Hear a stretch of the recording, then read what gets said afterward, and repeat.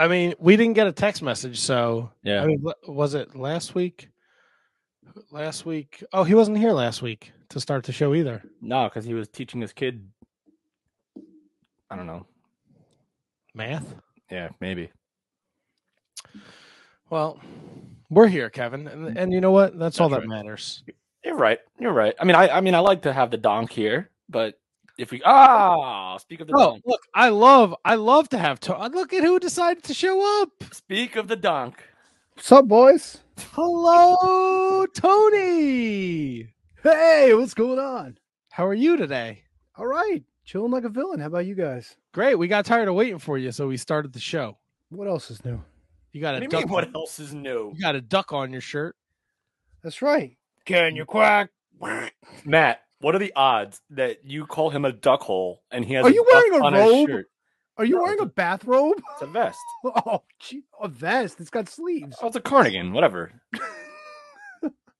Dude, I you got some nerve. Kevin just came out of the shower.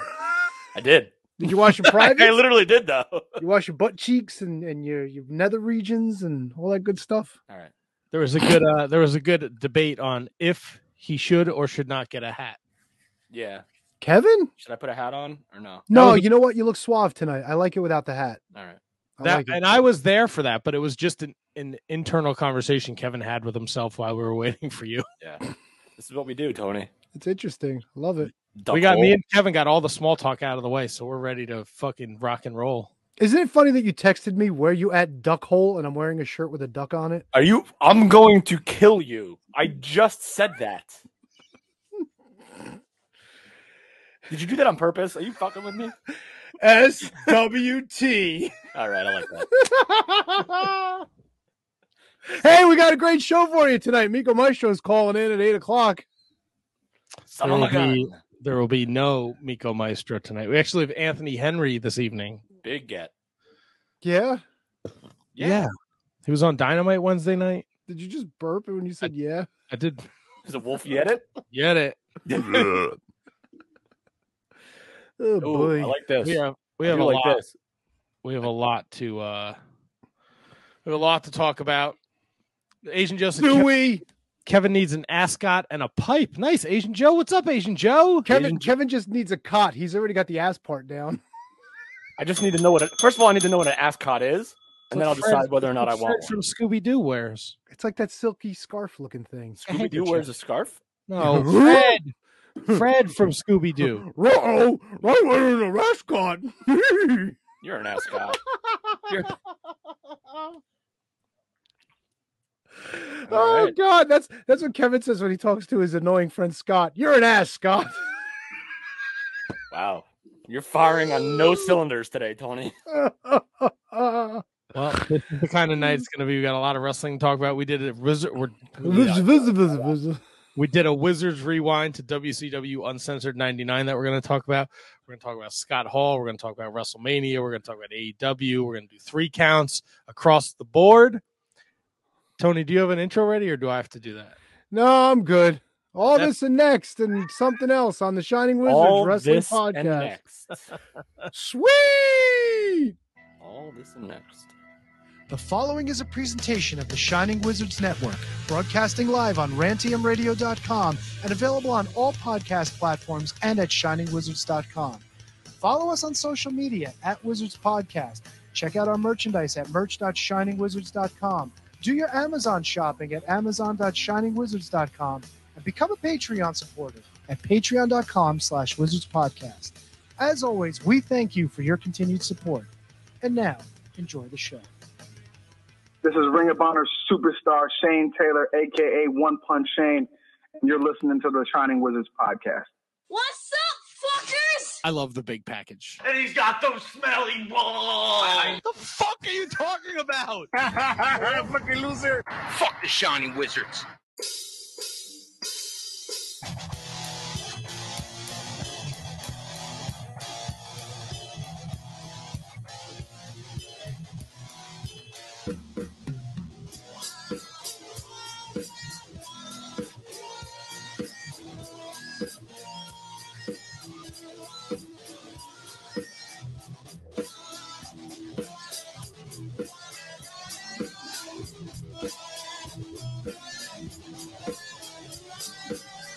You're tuned in to episode 576 of the Shining Wizards Wrestling Podcast, coming to you live on the Rant, rantemradio.com, coming to you live in video form on Facebook, YouTube, Twitch, and Twitter, and going with you each and every place that you go in podcast form on every single podcast platform, because we are all over the place and we love that you bring us with you. But now it's time for you boys to do some wrestling talk. And talk about wrestling. Hey, let me ask you a question. Ooh, what's that? Just because you didn't put on the rant. Forgot. I think it's live. I think we're on the rant now. Sure. Come on, man. That's so archaic. We're available on so many other platforms. Who just wants to listen? Don't you want to see our beautiful faces? Well, some folks, when it comes to streaming, maybe they have a hard time with the video aspect, and we don't want anyone to be left out. So we offer our services across all media platforms because that's the way you do it in 2022. Am I wrong? But come on, let's do this right. Tony. Matt. KJG. That's what I was waiting for. There you go. What's going on, boys? I delivered, Tony.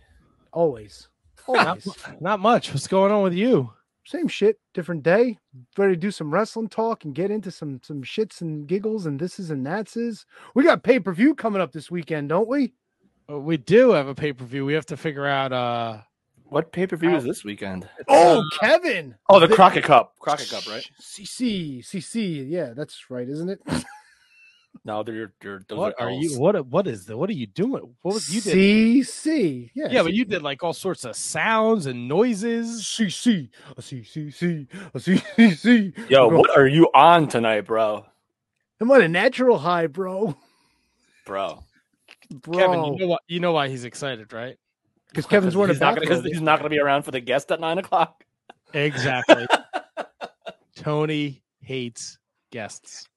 You should change that to Tony also listens to every episode. So that's a good point. Why should I? What does that have to do with you hating guests? No, it has nothing a to do greater with point. It has nothing to do with you. It has to talk with STK over here, shit talking Kevin. Yeah, I don't listen to anything. Listen, I love guests. I just can't hear. I don't listen back because I hate me. You shouldn't, dude. You know how many people love you? Oh no, I'm the bee's knees. I got that, but I just hate the sound of my voice. Like I hate it. God, so it's really difficult to listen back. I hate to say this, but my God, you look ravishing tonight. It's insane how good you look. What do you mean? Like with the sweater, with the t-shirt, you got a little bit of collarbone showing. The hair's all combed. I have no choice because I'm a skinny little fuck, so I have no choice to show collarbone. No, but you look like you're ready to go like for a night on the town with your best lady. And I was at work and I ditched the button down and just put the cardigan back over the V-neck. No, it looks good though. Appreciate good. It. You could pull off a V-neck. Me with my fucking hairy fucking nest over here could never wear a V-neck. Never. Dude, you gotta let your soul glow. You can't, man. It would be fucking like the taco meat would be out over the V. It would just be gross. All right, so the meat's a different story. No, the fuzz, like this. No, the fuzz is fine. People love that's the fuzz. That's the taco meat. I'm not talking about the titty meat. I'm talking. Wait, what's taco meat? Taco meat's like when your bushy fucking chest hair like hangs out. It looks like you got taco meat. I've never heard that before. Oh yeah. What kind of taco meat are you eating that? Well, you get a taco like from Taco Bell and the meat's like hanging out the sides. Like your chest hair looks like taco meat in a V. No, yeah, like the taco meat, like over here. Nope. Nope. Like over here, maybe. Nope. I think I have COVID. I gotta go. Me too. Tony, Tony, Anthony Henry's at 9. So if you can handle that for us, that'd be great. Holy shit. Oh, boo. Well, how you guys, what's going on? How's your week been? What's new? We're doing this again? Let's catch up. No, I don't know. The longest attempt to ask the easiest question. Oh, boy. What's going on? How'd you guys do with the terrible weather this week? Yeah, I stood in the house. Actually, I was out Saturday, but I was home Sunday, so I didn't have to deal with it. I don't know about you guys. I know, Kevin, you were parading around yesterday, weren't you? I was bartending out of retirement. Oh, shit. I like it. on the old West Orange, the mean streets of West Orange, New Jersey. St. Patrick's Day parade. Tired, sore, because I don't do anything other than nothing, I guess. But it was moving around all day, like 12 hours of good, hard, solid work. Felt good. Feels terrible today, but it felt good yesterday. Good. I'm sure your wallet's quite happy with your work too. So good on you. Yeah, it wasn't bad. Nice. Good to hear. Matt, how was your weekend? It was okay. I worked a lot. You know, the usual. The same shit, different day. Great. This is great. Asian Joe again. Hold on, Tony. Tony, look at this. Asian Joe says Tony Scooby-Doo sounds more like Mr. Ed. Really? No, Yeah. Mr. Ed is more like this, Wilbur. My Scooby-Doo is more like, yoinks! And the Mott Spock, only Taco Bell has taco meat that looks like chest hair. But it does. You see, I'm not wrong. Mott Spock agrees. And I especially went to the Big East tournament Thursday. That was fun. Did you stay for for all the games? No, we left like 8 minutes into the Seton Hall game because it was. I was zapped after the St. John's Villanova game. I was. Yeah, that was a great game. It was an unbelievable game. Yeah, apparently and I was all over the TV. You were? But yeah, I was like a fucking row away from the court. Like you were on TV for AEW Dynamite at one time? I was not on TV for AEW Dynamite. That was not even close to me. Yeah, it was. But I took my brother-in-law, and he was a huge St. John's fan, so it was both enjoyable and sad to watch someone have their heart ripped out right in front of you. On a free throw, right? Essentially, yes. At the end of the day, it came down to that. Now, I'm a diehard Seton Hall guy, so that was pretty rough for me too. But we still got in 8 seed, so not bad. What kind of shirt were you wearing? I think I had my Nathaniel Rateliff shirt on. Okay, Ooh. so nobody was harassing you. And the night sweats, right? No, why would I? Yeah, and the night sweats. No one would harass me. Well, I mean, you weren't wearing like a Jay White shirt or anything like that, so like nobody would be like, "Hey, you like Jay White?" Or hey, no, I had the two women that sat behind me might have been 100 years old. Alumnus. Nice. No, they were there from Marquette. Poor ladies. Marquette's pretty good. Big East is really a good conference. So you probably saw some good games. I got a great day. I drank all day. It was fantastic. Nice. Uber? No. Oh, no, D&D, Kev. No, his brother-in-law probably drove. No, my brother-in-law lives in Atlantic Highlands. He took the train. Last train to Clarksville. Did you take the train? No, my boss drove. My boss. Oh, all right. Okay. Oh. Yeah. Yeah, and then after when I got dropped off, I went over to meet my wife and her friends at the bar they were at. And as soon as I walked in, I was like, my wife. I'm like, no drink. And he had already made my drink. And I was like, fuck, I'm fucking exhausted. I wasn't even drunk. I was just exhausted. That's the worst. When you don't even get drunk anymore, you just get tired. Nah, because I had a full day Wednesday. Then I did the Mark Werder podcast Wednesday night. Then I was drinking Wednesday night. And then I woke up early Thursday. And then I was drinking all day. Ah, right. Beautiful. But, you know, it is what it is. But we're here now. It's Monday night. And you know what that means. You know what that means, right?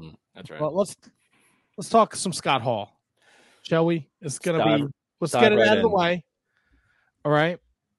So the news came to last week. He fell and he broke his hip apparently, and he had gone through some surgeries. And then the news came out yesterday that he had a couple heart attacks and a blood clot had loosened up, and he was on life support. And I sent you guys a text message at like 11:30, and I was like, I really don't want to do a fucking tribute show tomorrow. And I think we're all in the same, because this is like, you know, look. He's like we all grew up with Scott Hall, right? Yeah. He's like, he came in like right in like the meaty part of like, I'm 10 years old, 1993, 1992.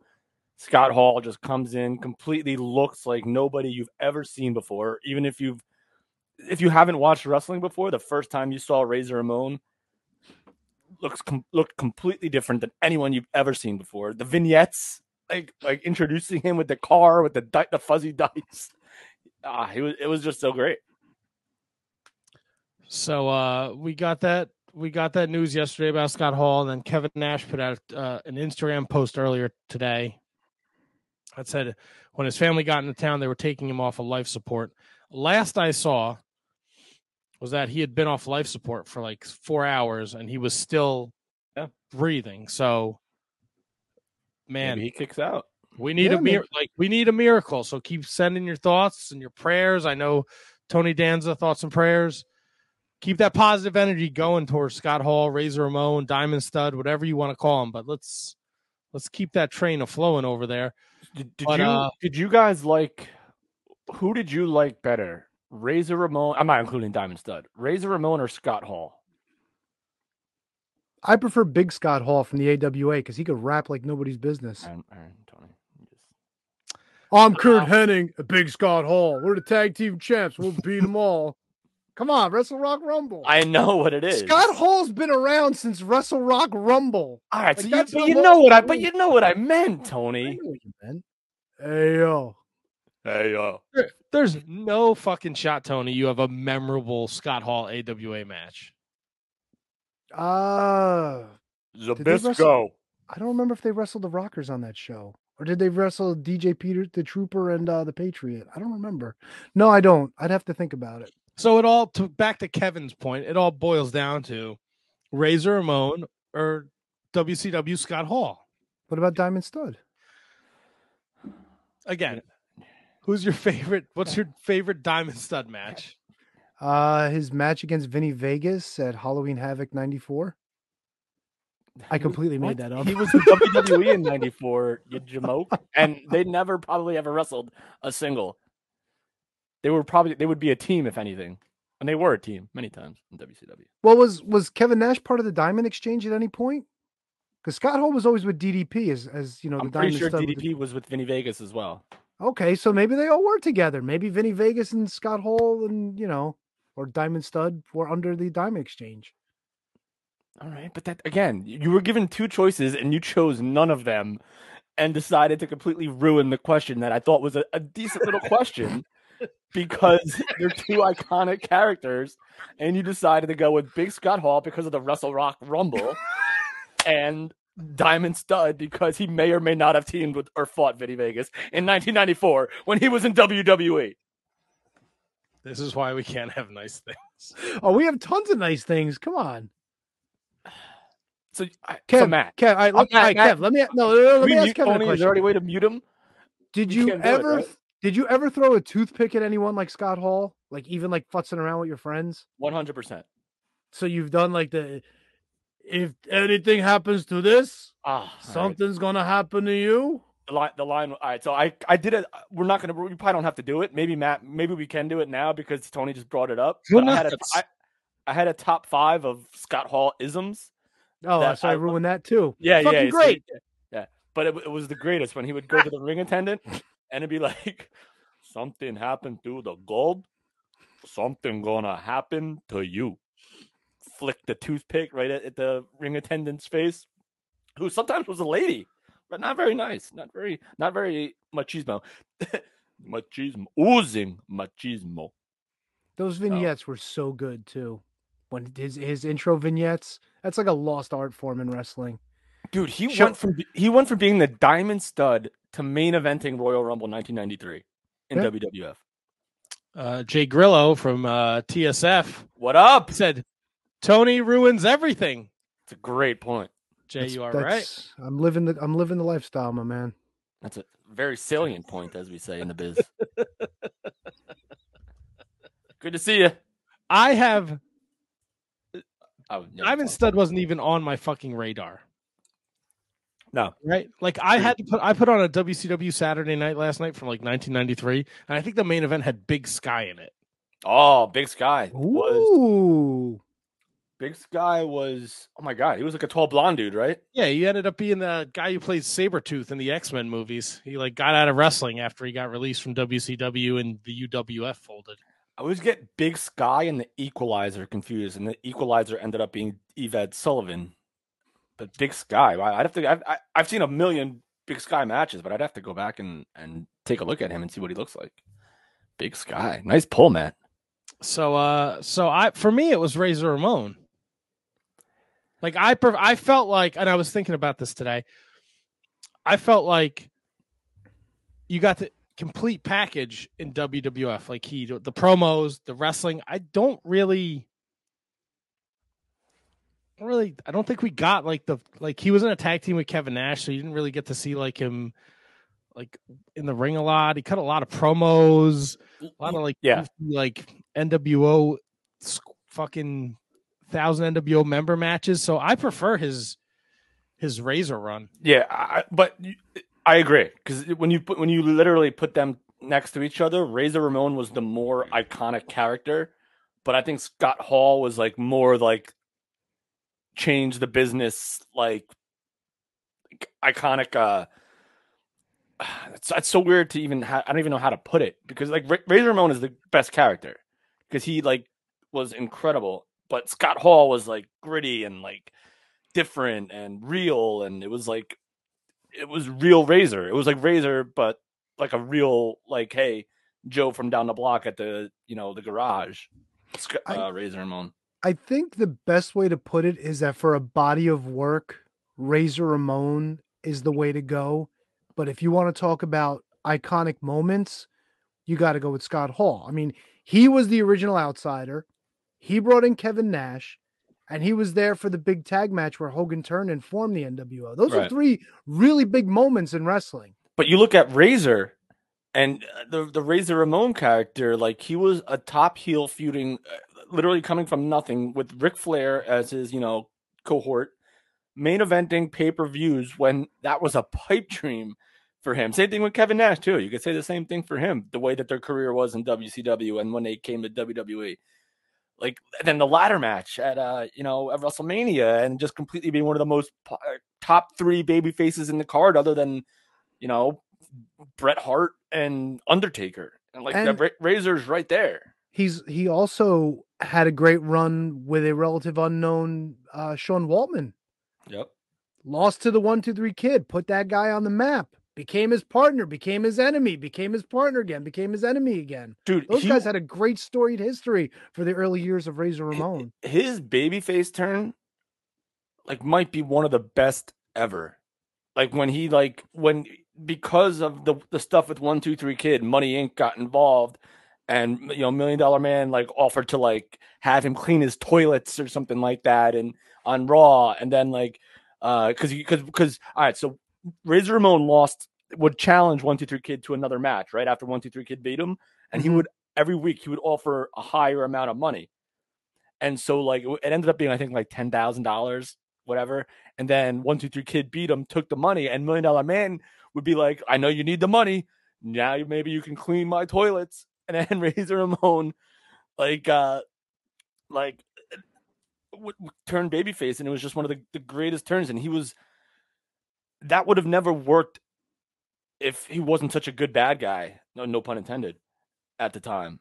So it was so perfect, and he's like the only guy though, which is kind of weird. Even though he was a top 3 babyface, he went to the mid card from being a top guy heel, but he went to kind of like the mid card, I guess, as a babyface. Upper mid card, but mid card nonetheless. But he found his place and his role, and it was incredible. And he was instrumental in that babyface turn where he helped the 1-2-3 Kid beat IRS on Raw too. Yeah, exactly. I remember exactly what it was. IRS did the whole layover, like lay on top of him with his hands open and crucifix, and 1-2-3 Kid crucifixed them, and got the 1-2-3. And so and Razor Ramon wasn't fully babyface yet then. We still didn't really know what Razor Ramon was. So it was really, really good. That whole story, even though that SummerSlam kind of sucked. SummerSlam 93 wasn't great because you had IRS 1-2-3 Kid, Razor Ramon, DiBiase. There you go. I was waiting for that. Was that Undertaker? No, that was 94. 93 was Luger, Yoko. The worst finish ever. Yeah, the count out loss, and everyone celebrated like Luger just won the World Series. Fucking destroyed his momentum. Dude, it really did. They really should have just put the belt on Luger. Like what harm could it have possibly done to put the belt on Lex Luger? I think if they put the belt on Lex Luger, he would have been what they wanted him to be, which would be the second coming of Hogan. It would have happened. You can't deny it. I don't think. Maybe you could. anyway, I digress. Yeah, but so we're monitoring. You're trying to keep track of everything on social media, and I know a bunch of people were putting out like "Rest in Peace, Scott Hall," and and Sean Waltman was like, I understand, but like his heart's still beating. Like he's not gone. I don't know what. Like none of us are doctors, so we don't know like if he's like technically alive, or like he'll just never be able to function again. Like those things happen. Where like you're, I guess, for lack of a better term, I hate saying it, knock on wood, a vegetable, and that's how you're going to live the remainder. But he 4 hours, 5 hours, 6 hours strong on the old without the old life support. So maybe there's a shot. Let's go. Fingers crossed, man. He's a fighter, so it would be a real miracle, but I think it would be a wonderful thing if we didn't have to. But man, the fucking support and the stories that are coming out today of what a great guy Scott Hall was. It's pretty unbelievable. And I had to go back.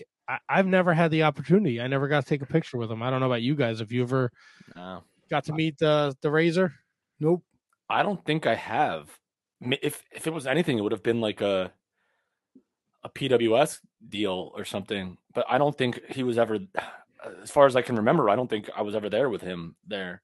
And even then, I wouldn't take a picture with him or meet him, which is silly. But which I'm going to do now from now on. I'm doing that. I don't even care. If I see somebody that I admire and respect, I'm taking a picture with them. Get some, baby. That's it. That's it. So clearly a legend in the wrestling industry. His promos, his work, again, his I think his WWF work when he was Razor is some of the best stuff out there, man. Like Kevin said before, like it was a weird time. Like they were getting away from Hogan and Savage and the big juiced up guys, and then there he is in the main event of a Royal Rumble wrestling Bret Hart for the fucking World Championship. Great match, by the way. Very underrated match that doesn't get a lot of lauding, if you will. And tremendous match. For some strange reason, him winning the Raw Battle Royal to face Rick the Model Martel when they were the last two, and then the last two, yes, yeah. That always sticks out in my brain. It's because it's never. That was like the first time something like that had happened. It was like, all right, so there's a Battle Royal, but two guys are going to win it, and then they're going to face off. And it was Rick Martel in 1993 or 94, whatever it was. Like, it was, Matt, I remember it clear as day. He was in baby blue tight again era. It wasn't Pink Martel yet, or no, Pink Martel was before that. But he went back to baby blue, and they had to face off. They did a referee separation at the end of that first thing, and you knew Rick Martel had no shot because it was Rick Martel, and I think this was 94 at this point. It may have been 93. I'm not sure.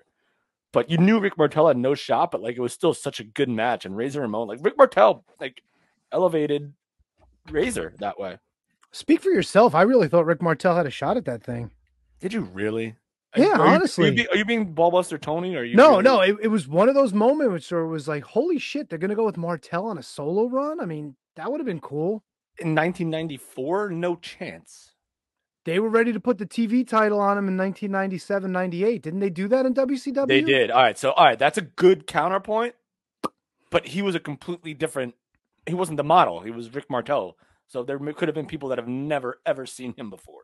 But you know what? That is a good point. I will give you points to you, sir.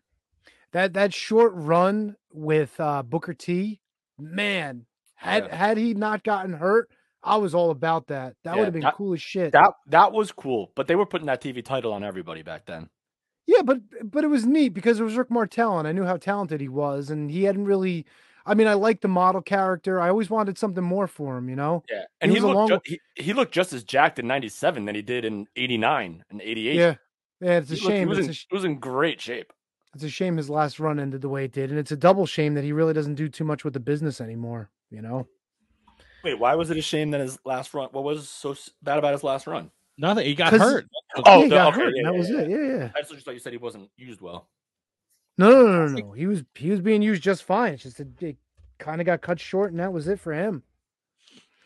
I'm kind of with Tony. Like I was like 11 years old, 11, 12. I would have been 12 that year. in '93. Like, fucking Rick Martel's a dastardly heel, this son of a bitch. Now, obviously, we knew that Razor winning and then Shawn coming back in November sets up WrestleMania 10, but Right.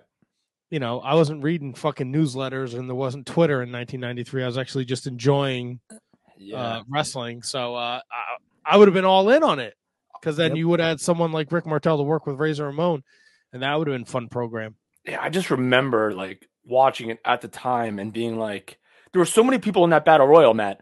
Like Giant Gonzalez was in that battle royal. Macho Man was in that battle royal. IRS, I think, was in that battle royal. Even though I just remember him being in it. Abe Knuckleball Schwartz, or I believe he was still MVP at this point. He may have been Abe Knuckleball Schwartz. I don't know. But there were like a lot of people in that Royal Rumble that you thought would get to the end before Rick Martel. And it just happened it was Rick Martel. I guess because they knew that maybe it would be a great match for the next week, for the following week. So, but there were a lot of people in that Battle Royal that I thought would have won before Martel. Or yeah, Randy Savage was in it. Hold on. I think I just pulled up the list here. So let me see if I can guess. Tatanka? Now I got to look through the list, Kevin. Tatanka was there. All right, so Tatanka, IRS. I think Diesel may have been in it too. No, because Giant Gonzalez was in it. Diesel was in it. Diesel was in it. Adam Bomb? Yep. Quang? No Quang. No Quang. Damn. T.L. Hopper? No. Bastion Booger? Yes, Bastion Booger. Bastion Booger, definitely. He was in it. 90. Do you have a date on what this was? It was September. Sorry, I have something in my eye. No problem. It was it was taped September 27th and it aired on October 4th. 1993? 1993. All right, so Marty Jannetty was probably in it. Yes. Alex Porto? No. The Pug was not in it. 1, 2, 3 Kid, was he in it? 1, 2, 3 Kid was in it. Greg the Hammer Valentine. No, I'm sorry. No Hammer. No Hammer, no Quang. Tito? No Tito. Sorry. No. Repo Man 93, no. No. Doink? Doink the Clown. No, I'm sorry. Bam Bam Bigelow. Doink the Clown was on the show. He defeated Corey Student in under 2 minutes. Oh, legendary. Was Crush Bam in Bam it? Bigelow, yes. Bam Bam Bigelow was there. Yeah, Crush should be my next guess. There is no Crush. Yeah, I don't know if Crush had come back yet at this point, did he? Yeah, he was back, wasn't he? Yeah, because that WrestleMania he fought Savage. Yeah, he was Evil Crush at that point. So yeah. He might have still been Kona Crush. Papa Shango. No Papa Shango. Ooh. 93. Bob Backlund. Bob Backlund was in there. Good pull, Kevin. Holy shit. I'm telling you, I have a weird memory. I can't remember like what you guys told me yesterday, but I can remember shit like this. You're missing a Ted DiBiase? No Ted DiBiase. Oh, Nikolai Volkov. No Volkov. No, I was thinking Volkov, but I didn't pull the trigger on Volkov. Who else was in the $1 Million Corporation at that point? I don't know if the corporation was a thing yet in 93. All right, so we got IRS. We got the Kid. We got he was MVP, Abe Knuckleball Schwartz, whatever you want to call him. Yep, that's right. You got Big Daddy Cool. You got Adam Bomb. You got Bigelow. Giant Gonzalez, Marty Jannetty, Bastion Booger, Tatanka, Bob Backlund. You're missing a couple. Couple glaring ones. All right, so Mr. Perfect. Mr. Perfect. There you go. And any tag team guys in there, like the Smoking Guns? There's one tag team in there. The Heavenly Bodies. No, but they were on this show and they defeated Mark Taylor and Scott Thomas. Steiner Brothers. Nope. Men on a Mission. Nope. The Rock and Roll Express. Nope. No. Silly goose. Silly There's duck. a tag team in there. Is it an actual tag team or is it a mishmash of two guys? I know exactly. I'm gonna get it. 1993 tag team. The Bushwhackers. The Body Donnas. You're both wrong. No. Well done. No, that's a great poll, but no. That was good. No Bushwhackers. No Well Done. No Heavenly Bodies. No Steiners. No Men on a The Mission. Mounties? Oh, the Quebecers. There you go. The Quebecers are in there. Are we missing anybody? You are. You're missing 1, 2, 3, 4. 3. Wait, you said Quang, right? No Quang. Quang is not in there, but that was a guess. You're missing 5 guys. Okay, was Savio Vega in there? No. Not 93. Come on, Tony. 93. Yeah, He would have been probably. Quang. He would have been Quang. Avatar, Al Snow. No Avatar. Good pull though. No, it's a terrible pull. Oh, come on. It's a terrible pull. All right, Shinobi. Tony's got some sort of internet search on. No, Al Snow was Avatar as well as Shinobi. The first name was yes. Shinobi. Let's see. The Matador. You already guessed Tito Santana. No, this was the Matador. He went to play Bulls in Mexico. I'm gonna soak at this. 5? Wow, we're missing 5 though. Look, to be fair, there's one that I don't think. Ric Flair? No. He's back in WCW in 93 at this point in September, October. Scott Taylor. Scott Taylor, no. Wow, you're missing some big, big hitters. Oh, Ludwig Borga. No, Ludwig Borga. All right, so I'm going to go through 93 in my head. Undertaker's definitely not in it. No Undertaker. Are we talking legends or these remain roster people? I like, mean, there's now no Sergeant. There's now like Sergeant Slaughter or like Colonel Mustafa or any of those. No, they didn't pull that shit back then. I'd say 4 out of the 5 were legit. Like you were like, oh, if this guy won, I wouldn't be so upset about this. Jake Roberts. No. Oh my Damn God, it. Tony, you're fucking pissing me off. Who, me? Yeah, with your silly, stupid guesses. Jake was around at that point. What are you talking No, about? he wasn't. Yeah, he was. Mike Spear, the question was the 20 participants in the Royal Rumble on Monday Night Raw, where the 2 last survivors would face off for the Intercontinental Championship, which was Razor Ramon and Rick Martel. So far, we've guessed IRS, the 1-2-3 Kid, MVP. Oh, Owen Hart. Owen Hart, yes. Jim the Anvil Neidhart. No. Jeff Jim Jarrett. Duggan. No. All right, so we're down to 4, though. Yes. 93. Luger? Bulldog wasn't back yet. No Luger. No Bulldog. I'm just going to try to, you know what I'm doing? My strategy is going through the Survivor Series 1993 and trying to see who was on those teams and place them in the Battle Royal. We said Men on a Mission, right? I can't believe Jeff Jarrett wasn't there. They both were. Was not. Yoko in there? No Yoko. Oh, no. Mike Spear comes in with Damian Demento. No Damian Demento. Undertaker. No Undertaker. Literally just said that. When? In the past 10 I literally seconds? said no Undertaker. And So far, we have IRS, the 1-2-3 Kid, Abe Knuckleball Schwartz, Coco Beware. Diesel, Adam Bomb, Bam Bam Bigelow, Coco Aaron Coco. Jock, Giant Gonzalez, Marty Jannetty, Booger, Owen Hart, Tatanka, Bob Backlund. No Coco. No Virgil. No Virgil. Ooh. So you're missing 1, Oh God. 2, 3, Kid. 4. God, 93. Kevin, put yourself back in 1993. Tony, you mentioned a tag team, and the tag team is not in there, but one of the members is in there. Mabel. Okay, we got Mabel. We're down to 3. And I mentioned Men on a Mission, by the way. Eric F., you silly Weisenheimer, Haystacks Calhoun. Get out of here. So 93. Was Bundy back in 93? No Bundy. You got Booger, no Bundy. Now, if you mention when we get down to the final 3 and we give up, or we're not. I'm not giving up. I can't. And if you so mention much to him, I talk do. about If you mention this person, I apologize. They are literally 3 legends, though. Like now, they are legends. When you think of this person, they are a legend. No Terry Taylor. No Terry Taylor. Mike Spear. It's not Max Moon. That That's is a good also guess, though. That's a good guess. Hall of Famers? Yes. All of them? All 3 of them are in the Hall of Fame.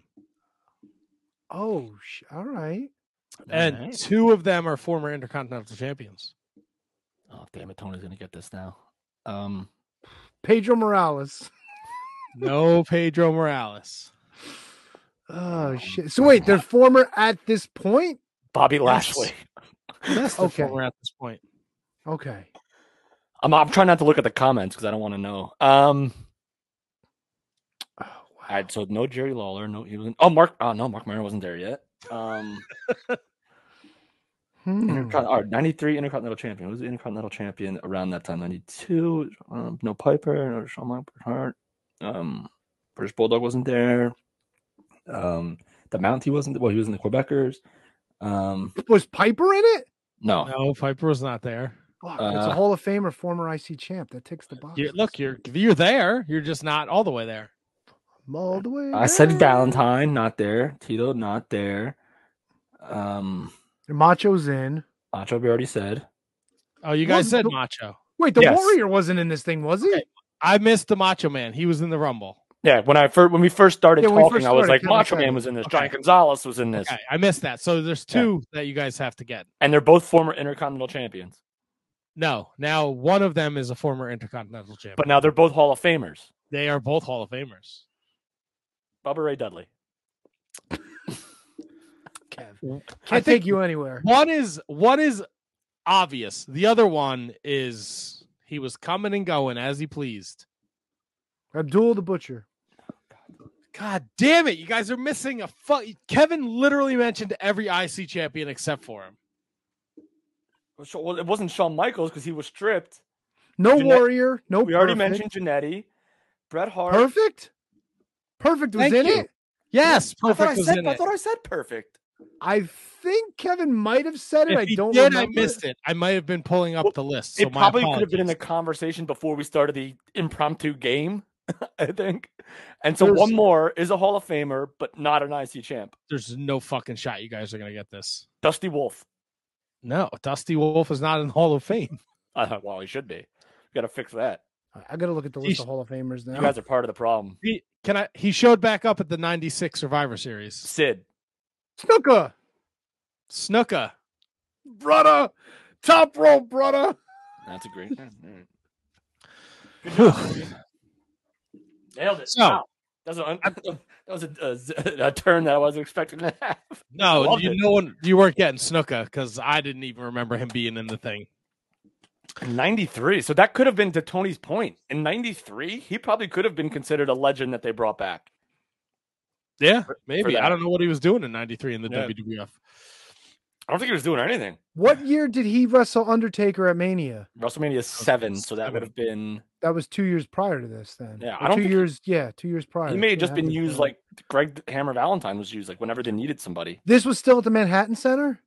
Yes. Oh, so that's a phone call. He was living like 20 minutes outside the city. That's why. Yeah, needed some bodies for a battle royal, and Jimmy Snuka could know where to find some bodies. So, brother, second rope only, brother.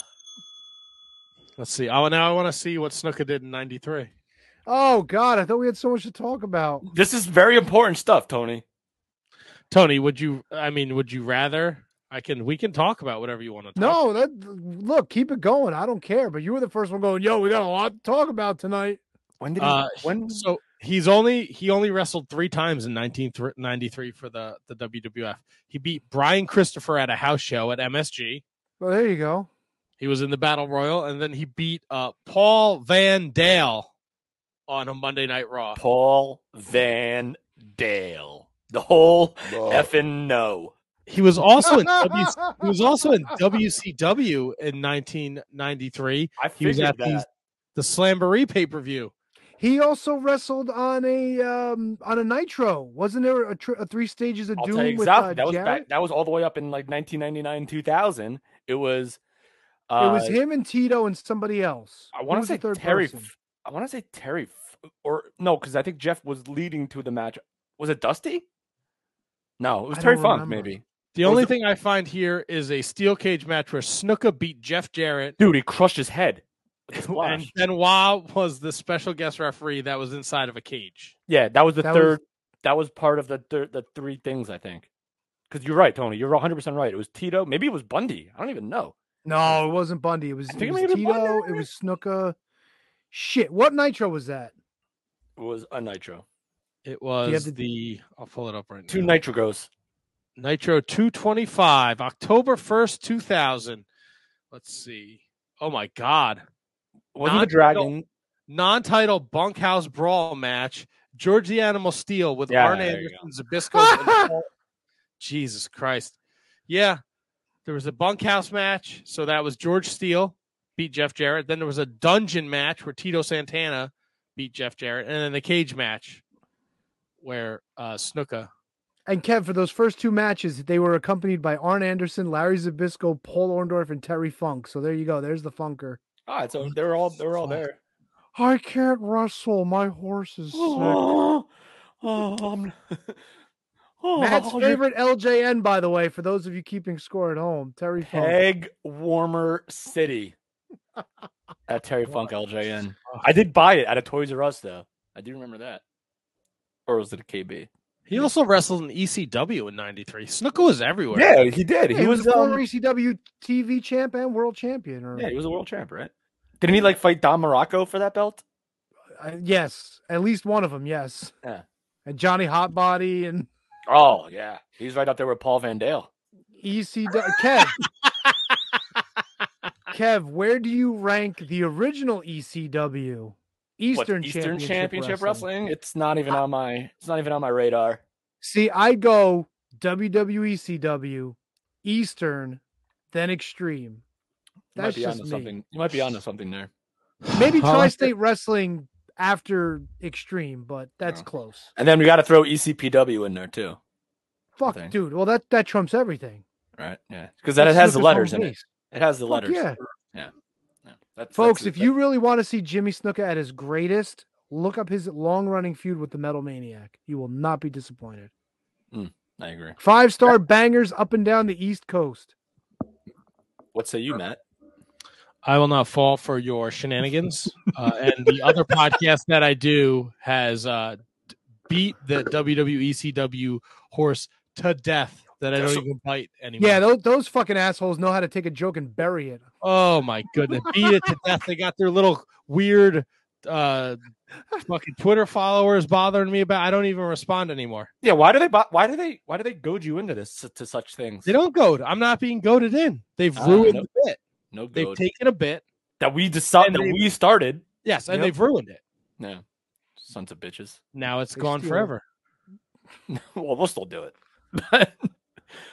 Zack Ryder, best ECW superstar ever. So, put a bow on Scott Hall for the time being. I hope not. A lot of great comments in the comment section. People, big fans of his diaper match with the 1-2-3 kid.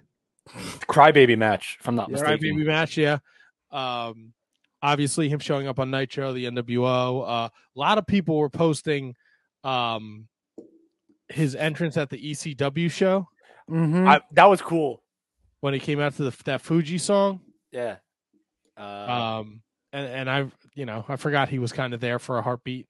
Matt, if I had to ask you two guys that you thought that you would forget that were ever in ECW, and all jokes aside, the real ECW, like the two biggest stars, who comes to your mind when you that you forgot that were there? I mean, it's kind of hard to ask the question that way because Dusty. I know Dusty was there. Dusty. Okay, that whole Steve Corino stuff was great. Yep.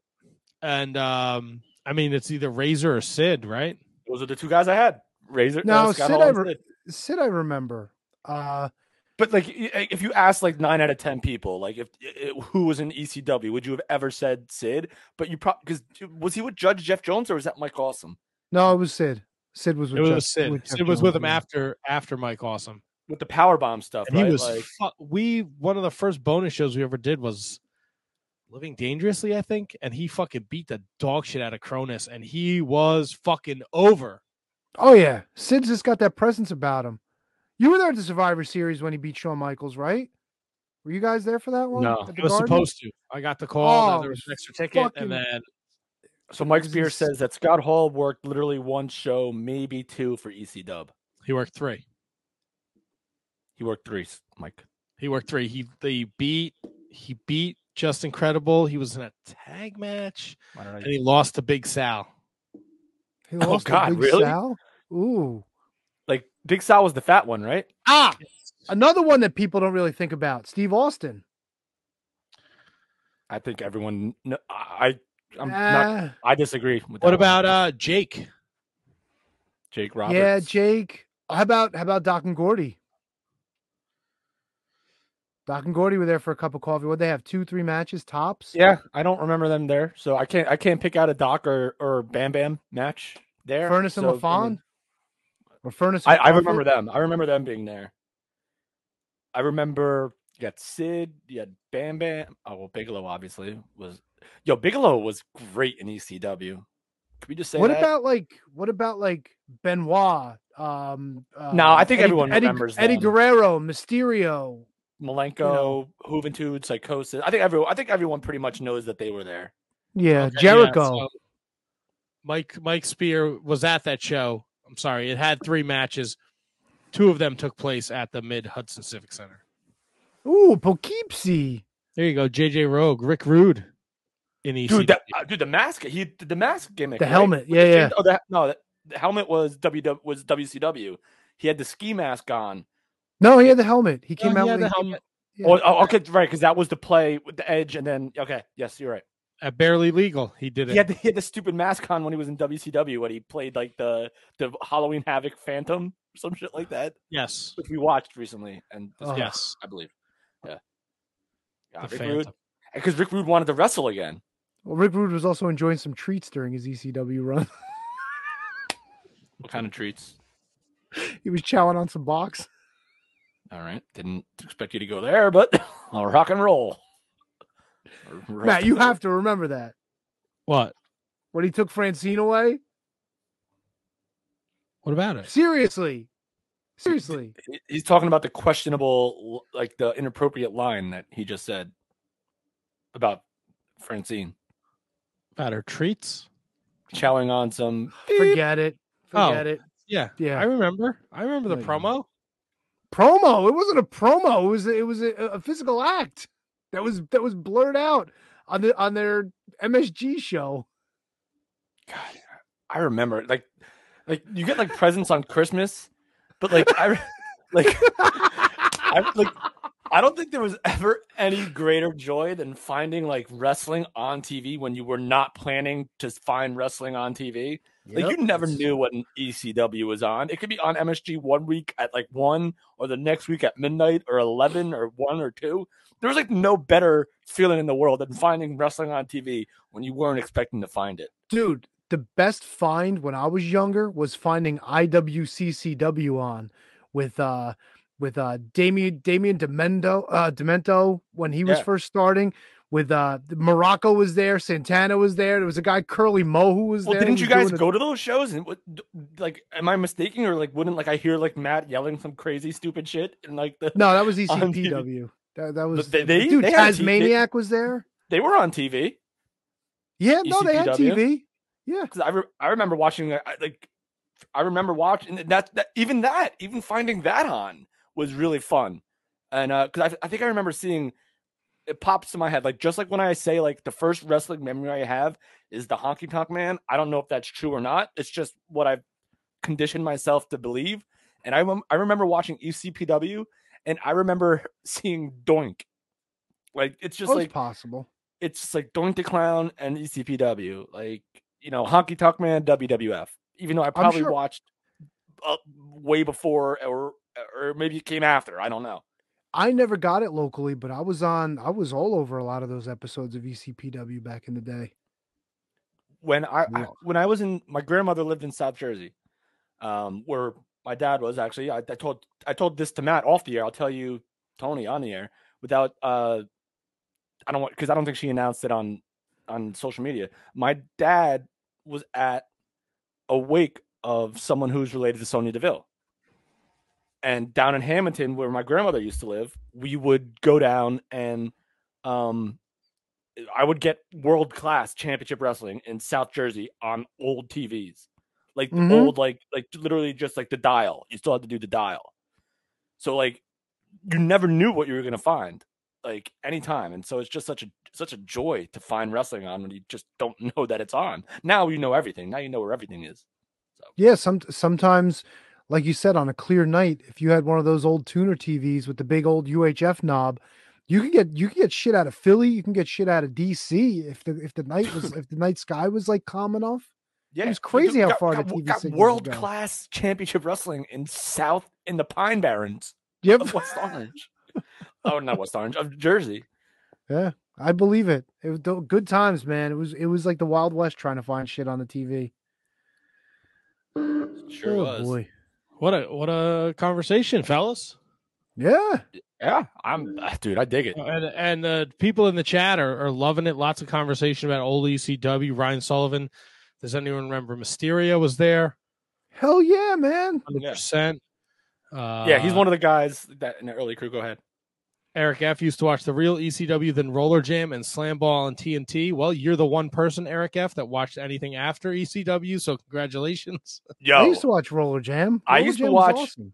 dude, the Roller Derby show, not Roller Jam, but when there was actual like Roller Derby, and maybe in Roller Jam, there was like No, it was Roller Derby. It was on in like the afternoon after like Yeah. Wrestling Challenge. Yeah, and I there would were like watch there were only like two teams. It was like the Thunder and like the Lightning. I think one of them was Lightning. I know that. And No, they used to have Ralphie Valdero. He used to manage one of the good teams, and then there was Miss Georgia Haas. She was like always around too. She was like the evil manager. Dude, it was like good shit, man. I agree. I like, and people roller derby's a thing, man. People like the ladies still love doing that. Oh, stuff. the ladies play the shit out of it around here too, man. There's still a league and everything. It's insane. Dude, like just seeing someone getting hip checked and flying over the freaking thing. The best. It's The like best. hockey, but like there's no puck. Good old like, Mike Spear still remembers the IWCCW. Good, it was good times, man. It was good times finding that shit. Dude, it's like, Matt, I'm almost positive that when I was catching like wrestling, like watching ICCW or whatever ECPW on like public access TV, I'm almost positive now that 9 times out of 10 I heard your voice.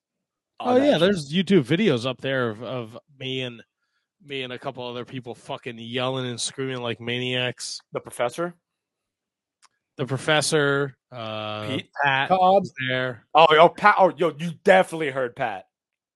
Charles, if you will.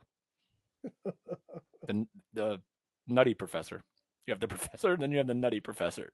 Yeah, we're definitely very audible. Bundy was there a lot. Yes, but that was at Seton Hall where I got kicked out for that. Yeah, that's right. Yeah, for pulling the fire alarm. Hashtag never forget. I did not pull any fire alarm. Proud man. None. Out there. None. No, didn't. No alarms pulled. Didn't touch it. All right. Freaks. Someone just put someone. I don't know why I find this so amusing, but I'm laughing. Anyone watch Jerry Springer all the time? Eric F. I don't know why that made me laugh, but it did. You don't know me. Shit, Iron Sheik was on an episode. Wasn't there a whole bunch of like the old school like dude? Razor guys? Ramon, Razor Ramon was on an episode of Jerry Springer. No, I thought Razor Ramon was on Donahue. I think it was Springer. Well, Razor Ramon used to do Regis and Kathy Lee when Regis used to have all the wrestlers on. Everyone did. And I remember Undertaker did Regis. He had a sick kid on one time in the audience, and he gave an Intercontinental belt to him, and he's like, I can get another one of these made. I want you to have this, which was cool as shit. That footage is out there somewhere too. I'm pretty sure he was on the Jerry Springer show 20 years ago. WWE Hall of Famer Razor Ramon visited the Jerry Springer show. All right, it was Springer then. Meet 2 small children living with HIV and AIDS. At the end, Razor's visit, he bestowed his IC title to the duo, declaring them both to be his champions. That's right. It was at the time a groundbreaking show of support, given that the country at large was still unsure of the particulars surrounding the children's illnesses. Yeah, that was crazy back then, man. Oye, mi chico. What was that? What was that? Was it? What was he saying when he did that? Oye, mi chico. Do you remember that? Anyone in the chat? Was it oil mi chico? Or hey, dígame. Oye, mi chico. Like, what was he saying? What was he saying? Anyone know that? Mike Spears seems to know everything. What was he saying? Mike Spears, a fellow ECPW alum. Jesus.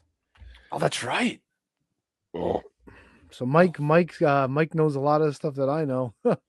Hey, listen, oye, mi chico.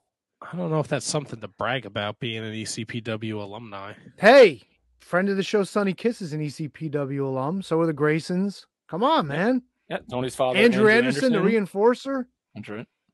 Little Guido. Crowbar. Yo, am I crazy or am I seeing Andrew Anderson like blow up again?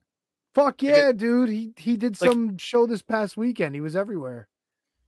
What do you mean blow up? Like literally blow up? Because I would pay to see that. No, I agree with that.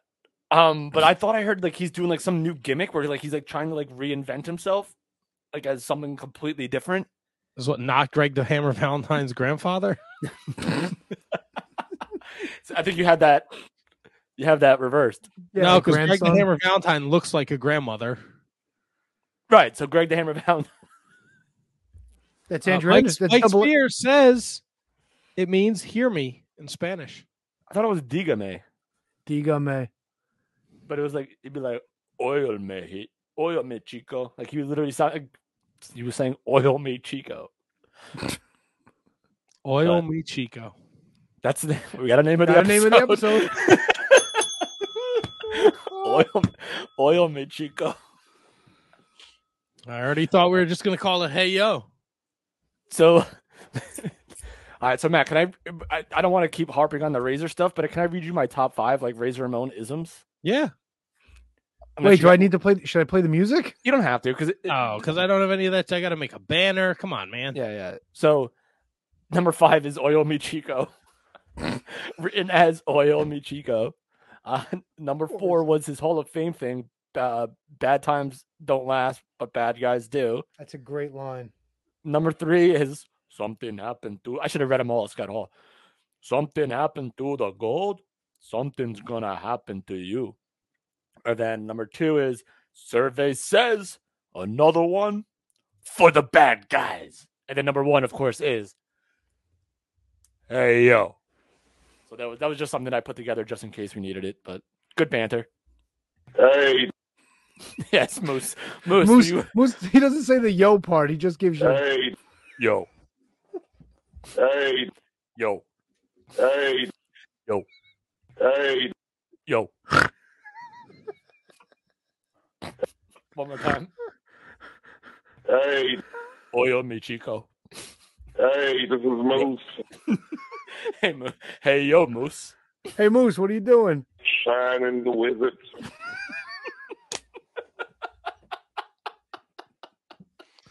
People love Moose, man. You got to give him Moose. This is like, I don't think Moose has ever done anything like this ever in his life. No, but dude, we got the fucking ratings right here because we got the Moose man. Hey. He said, all right, so JJ Rogue, one more for the, why can't I pull this up? He said it's one more for the good guys. He said both. Yeah, he said both. He's done both. Well, yeah, I think so. I think I agree with Kevin on that. 100% has. I know that because when I wanted to put it together, I thought of both. And I know for a fact he did both. So, I mean, good guys is probably the better one, but he's done both. Hey, yo. Hey, yo. What do you guys want to do next? Do you want to take a break? Do you want to do some 3 counts? We could. Do you want to do our Wizards rewind? Can we do the rewind, please? Can we? You want to do that now? Or you want to take a break? I want to do the rewind. If we're gonna do the rewind, we should probably take a break first, right? Up to you guys. It's fine by me. Tony, do you want to do the reads? Or you want me to do the reads today? I could do the reads. It's okay. I mean, I've got around the network covered. There's not really a whole heck of a lot. And I could do the Patreons. All right, we'll have the Patreons too here. So, all right. Well, I'll do the around the network, and then you could do the Patreons. Oh, I hate this shit. Actually, I kind of like it. Dude, this hour flew by. By the way. Quack quack! It's time to do the Shining Wizards Network reads. Big old duck hole. That's right, duck hole. This week, in case you've missed it on the Shining Wizards Network, don't forget to visit us at shiningwizardsnetwork.com. Also available everywhere you find podcasts. And it's nice because for one feed, you get 10 great shows, and they are doing great things. Like this week, Radioactive Metal covers metal as part of the Juno Awards, which is like the music awards in Canada. I don't know. I'm not Canadian, so I'll take Snowy's word for it. But Aaron, he's American, so he kind of celebrates it too. So it's all good. The Mark Order Podcast. Hey, the four assholes are back together finally after like 16 weeks of not being all together at the same time, even though Kate had some audio issues, but we forgive her for that. AEW Revolution Fallout and all the updated is on the news and notes. And I think Matt actually rehashes some sleepjacking story. Yeah, I think so. See? Yep. Bringing all the stuff to the Wednesday night show. I kind of like it, but stop stealing our gimmicks, damn it. Ringside Rant. RJ and Justin cover the March 10th, 1997 Raw. I think it's all leading to WrestleMania that year, where it's Austin and Shawn Michaels for the WWF Championship. Good shit right there. Turnbuckle Throwbacks gives you 2 shows this week, covering Vader in the Hall of Fame and actually getting into the CM Punk interview that he cut in the media scrum after AEW Revolution. Phil didn't have too many kind things to say about Mr. Brooks, but you can check that out on Turnbuckle Throwbacks. But that's not all. Sunday night, Phil was joined by Maniac Matt Squires, and they actually started their version of the March Madness tournament. They're doing March Mid-Card Madness, where they've got 68 mid-card guys ranked against each other. It's going to be fucking voting turmoil. Make sure you get up on that. And last but not least, the Inconclusive Breakdown, guys, giving you more news and notes, everything pop culture, movies, comic books. They love comic books. Talking about the Ukraine and their top 10 this week. Top 10 songs to play during the apocalypse. It's all available and all there and all for you on the Shining Wizards Network, shiningwizardsnetwork.com. And now we pass the mic over to Maniac Matt, who's going to give you the Patreon supporters. I don't understand why you got to throw the Maniac in there. That's a previous lifetime. That's okay, T-Donk. Although, to be fair, we are working on getting those MBW tapes. I got to check in with my guy and see how that's going because, well, that could just be something else. Let me tell you. We want to take the time to thank those that support us over at our Patreon. And if you are listening to this and you enjoy what you are hearing, either in the YouTube or the Twitch or the Facebook or the Twitter, in podcast form, wherever you are, you can join our Patreon. And for little as $1 a month, you can support the Shining Wizards Wrestling Podcast Patreon. It's patreon.com/Wizards Podcast. And again, $1 a month gets you a plug on this show every week. $3 a month gets you our bonus content. $5 a month will plug your social media.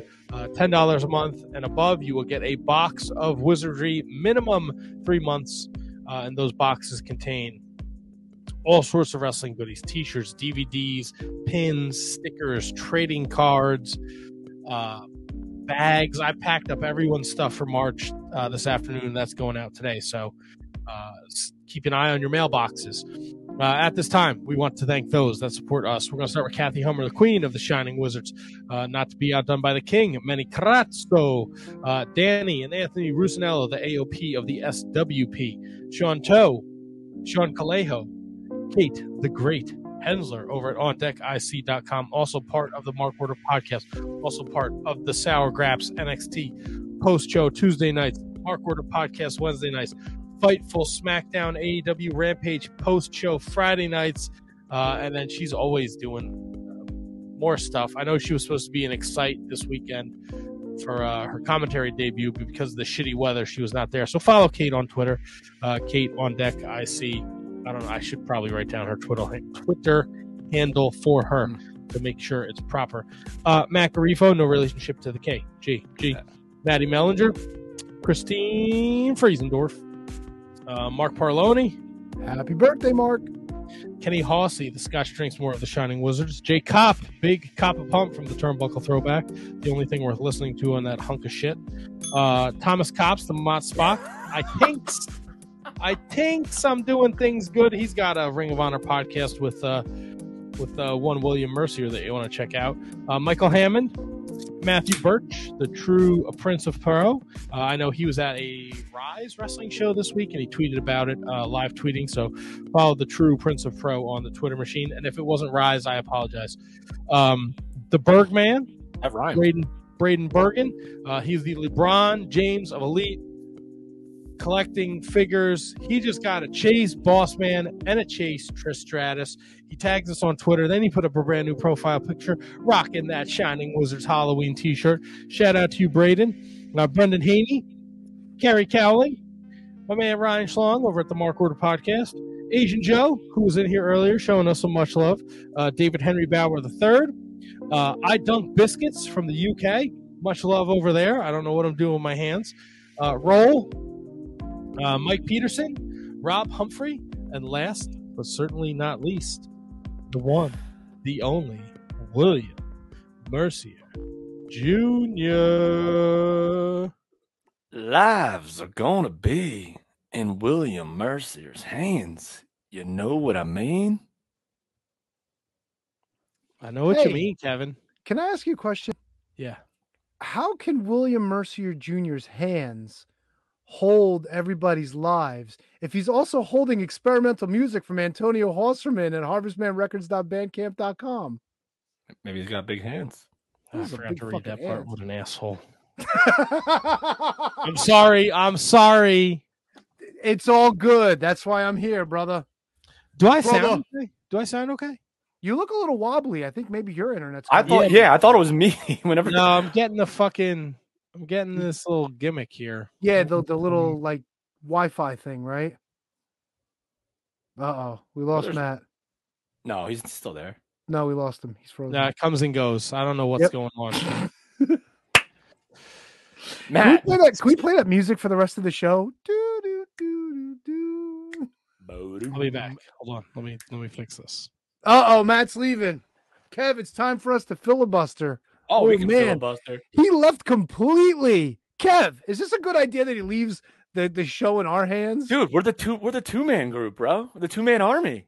We know what we're doing. Dude. We have Anthony Henry coming up at 9:00 tonight. We have Wizards Rewind coming up. Uncensored 1999. Matt, I don't know if you noticed this. Yes.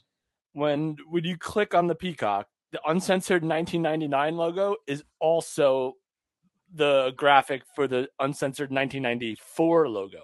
Yes. Oh, it's for all of them. It's for each and every iteration of the Uncensored. No, it's not. No, it's not. Like there's ones with Sting on it, like a black and white Sting on them. Dude, for me, it was all Hogan Savage and whoever else was on it. For Flair. each and every one. Earthquake, Hogan Savage and Tenta. Before we jump into our Wizards Rewind, we ran a Twitter contest on the Twitter machine. That's right. And what you needed to do was retweet our pinned tweet, which was last week's episode with Carl Fredericks, and you had to be subscribed to our YouTube account. That was it. Very simple, very free. $50 gift card to shopaew.com. That winner, very good, very free.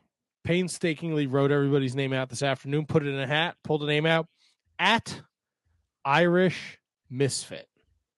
I like that. I like that handle. So at Irish Misfit, you want to reach out to us through the Twitter machine. Jesus. There it is. If you want to reach out to us through Twitter and just touch base with us, and I can get your info, and then we will send over that $50 gift card. All right. Yeah. It was just announced by the WWE. Scott Hall has passed away.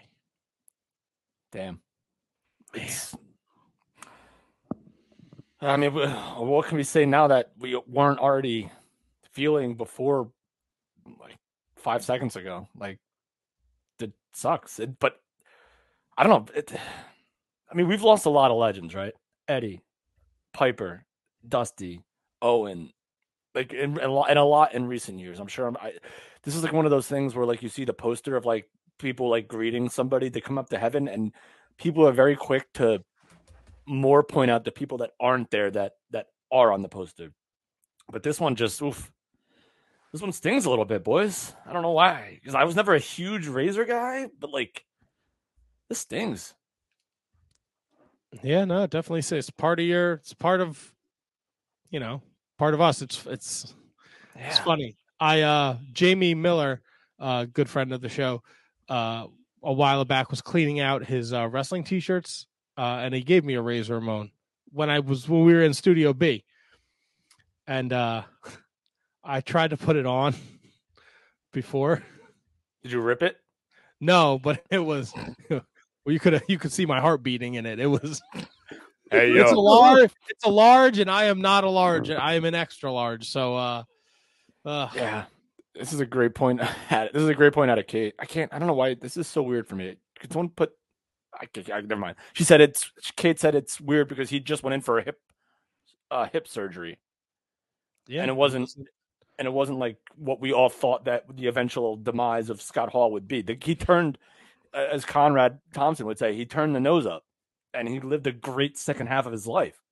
So this is just like, it's nuts, and it just stings a little bit. No, maybe it's the beer. I don't know.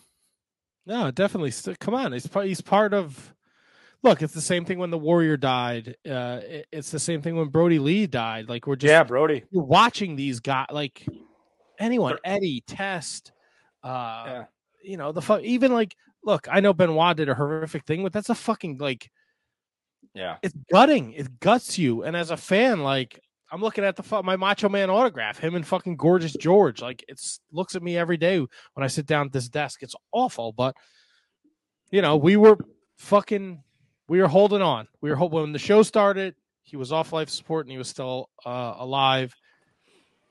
And it sucks, but you know, hopefully people pay tribute, and he has such a legacy as Tony and Kevin mentioned earlier, like him showing up, starting the NWO, like he was the outsider, like the WrestleMania 10 match, the shit with the 1-2-3 kid on Raw. Yeah. You know, his legacy will always be remembered for that. You would be hard pressed to find someone who made an impression in pro wrestling for so many different things. Like Hogan was Hogan, right? He had Hogan and NWO Hogan. Ric Flair was the dirtiest player in the game for his entire career. Razor Ramon impacted the business in so many different. If it wasn't for Razor Ramon, Scott Hall, there would be no Crow Sting. There would be no Crow Sting. There would be no, I guess this is vice versa, but Larry Zbyszko told him to come down to the crowd when he debuted in WCW. There would be no X-Pac. There would be no X-Pac if it wasn't for Razor Ramon. Like that's science. Maybe they would have found somebody else to do what they had planned, but it happened with Razor, and there would be no X-Pac without Razor. There'd be no DX. There'd be no NWO. There'd be no nothing without him. He made so many different impressions in so many different ways and so many different angles that completely are mutually exclusive from the other one. It's just like the Intercontinental title stuff. Like, oh my God, like he was Intercontinental champ, like Tony, like he was the Intercontinental Championship. Like when you think of like top 10, like I'm not saying greatest, but when you think of Intercontinental champions that defined an era, like you got Brett, you got maybe Valentine, who was like the longest Intercontinental champion of all time. Like maybe I don't know, Pat. Again, I'm not going to try to guess right now, but he defined that belt for such a long time. Dude, Walter Payton in his corner against Diesel, like winning that belt then, the ladder match, like just so incredible. And then what he did then, and even like go to TNA, man. Like he was one of the first guys on TNA. He was like the big draw there. Like so many things that he did, coming back and turning his life around, just like just crazy. I think that's part. I think the redemption, I think his legacy will be in the wrestling ring, but the redemption story of him, we've seen the worst of Scott Hall and we've seen the best of him, and it was nice to see that he could rebound from his demons. We're gonna try and change the direction of this. Yeah. For some, you guys just want to do the rewind next week? No. We're gonna press. We're gonna press. Baby. I didn't watch this shitty show for nothing, Tony. Right, yeah, and we got. Can you beat that next week? Oh, we also have. I don't know if I announced this because it just came about this week. Next week's guest, Khan. I don't know why. Khan. Soldiers of Savagery. Nice. CP Promotions. Sorry, the fucking stupid Wi-Fi thing keeps showing up and it's pissing me the fuck off. Yeah. Well, your connection's shit, dude. What do you want? Yeah, come on, man. Get yourself a Conjoints fucking wire, next week. dude. It's every fucking Former week. Ring of What's wrong with Honor you? 6-man tag team champion. He's been on AEW Dark Elevation. He'll be our guest next week. So be sure to tune in that. I think we have him at 8:15. What did I write down? 8 o'clock. Right in the meat. 8 o'clock. And also, Can You Beat That is next week. So be sure to tune in. Lots of great things. But we decided to do a Wizards Rewind for WCW Uncensored 99. Kids, there is no weird algorithm. There is no, we should do this. We just say what pay-per-views happened in March. And then we just pick somehow we managed to pick. Matt, I remember how it went. You said it, and I was like, yes. Like that, like you were like Uncensored 99. I was like, yep. Flair, you were like Flair Hogan in a cage. I'm like, yep. Biggest mistake we ever made. It's it's up there, man. If you're listening to this, please don't go watch this show. Just no, watch it. Fucking suffer the way that we did for 2 hours and 47 minutes. Good memory, Tony. Yeah, because I'm sure Tony had the fucking clock on the whole time, counting down. I wouldn't blame him. Yeah, couldn't wait, counting the minutes. You know when you stare at the clock and the ticking hand starts going backward? That's what it felt like, folks. I was curious to see how long the show was, though. So I do remember going back a couple times and looking to see like how much more of this do I have to watch? 247. Got it. This is man. I don't know why I don't know what I expected. Tony, we did what did we watch along? What the fucking Mike Awesome Lance Storm match? Oh God! What? Oh, not Canadian Stampede. The one that was in. No, that wasn't that. No. Oh, fuck. That was fuck. That was the NWO Sold Out, wasn't it? No, we did because we did the one where Eric Bischoff crowned a Miss NWO and he was kissing that fat old lady. New Blood Rising 2000. That was it. That's right. I don't know why I thought 1999 would be any better or different. I thought the beginning of the end had to start somewhere. Dude, when I heard 1999, I thought we were already there. Like I thought we were already in that era. Like I completely dissociated like where we were in time with WCW. Like I was expecting like the other logo. Like I was expecting like the newer, like I guess Eric Bischoff calls it like cat butt logo. Like I thought it was the exploding vagina logo. Maybe. I don't know. I mean, I'll let you run with that one. But it was still WCW. It was like right after it's March, so 98. We have, we're off the finger poke of doom type stuff, like where Hogan is, leader of the Wolfpack. Matt, I know Matt loved when Hogan came out to the Wolfpack music. I mean, we'll get to it, but no. Yeah.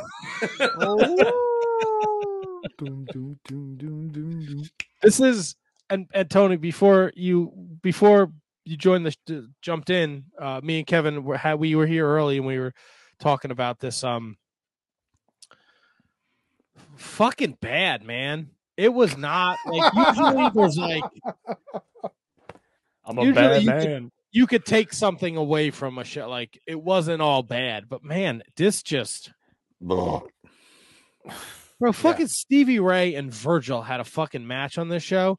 And then they followed it up with fucking Jerry Flynn and Ernest Miller and Sonny Ono in a 2-on-1 handicap match. I'm the greatest. I know I dunked on the Virgil Stevie Ray match, but if you like watch like some of their nitros at this point, like, they're pretty funny. Like I think it was a comedy match, but it was for control of the NWO Job Squad, black and white. It was so dumb. It was so dumb, dude. And why I don't understand when Virgil went to WCW as Vincent, he wasn't a wrestler like per se. He could have. When he wrestles, why couldn't he just wear wrestling gear? Why was he wearing jeans with knee pads over his jeans? And like every match was the lumberjack strap match that we'll see later on. Like why couldn't he wear why couldn't he wear a tire? Was he that out of shape at that point? Curly Bill, Soul Man Jones. I don't know what he was, but this takes place March 14th, 1999 in Kentucky. They will not stop mentioning the fucking snow outside. Like, I give a shit. Snow in Kentucky in March. That's a big deal, actually. I Snow don't in care. Yeah. Well, what do you want him to talk about? These shitty matches? This was We're fucking not terrible. outside. I gotta listen to should have fucking been. Tony Schiavone and Mike Tenay talk about the fucking weather while Bobby Heenan gets drunk. Nothing wrong with that. Jealous. I don't blame him. I will say this though, for a WCW show in March of 1999, it was fucking packed. It wasn't. It was. It had to have been a sellout. And dude, and the crowd was hot for a lot of shit on this show, man. Yeah, I Can't don't say know the why. crowd wasn't into it. For the most part, the crowd was loving this, especially our opening contest. Holy cow! Kevin's point: 15,930, so almost 16,000 people there. That's a big crowd for 1999 I didn't know WCW. that. And then when we know where we're gonna be in WCW territory, literally like 4 months later, like literally, this was one of the pay-per-views that I remember like changing, and we'll talk about it, but it changed the landscape of WCW, probably for the worst, but it just completely changed.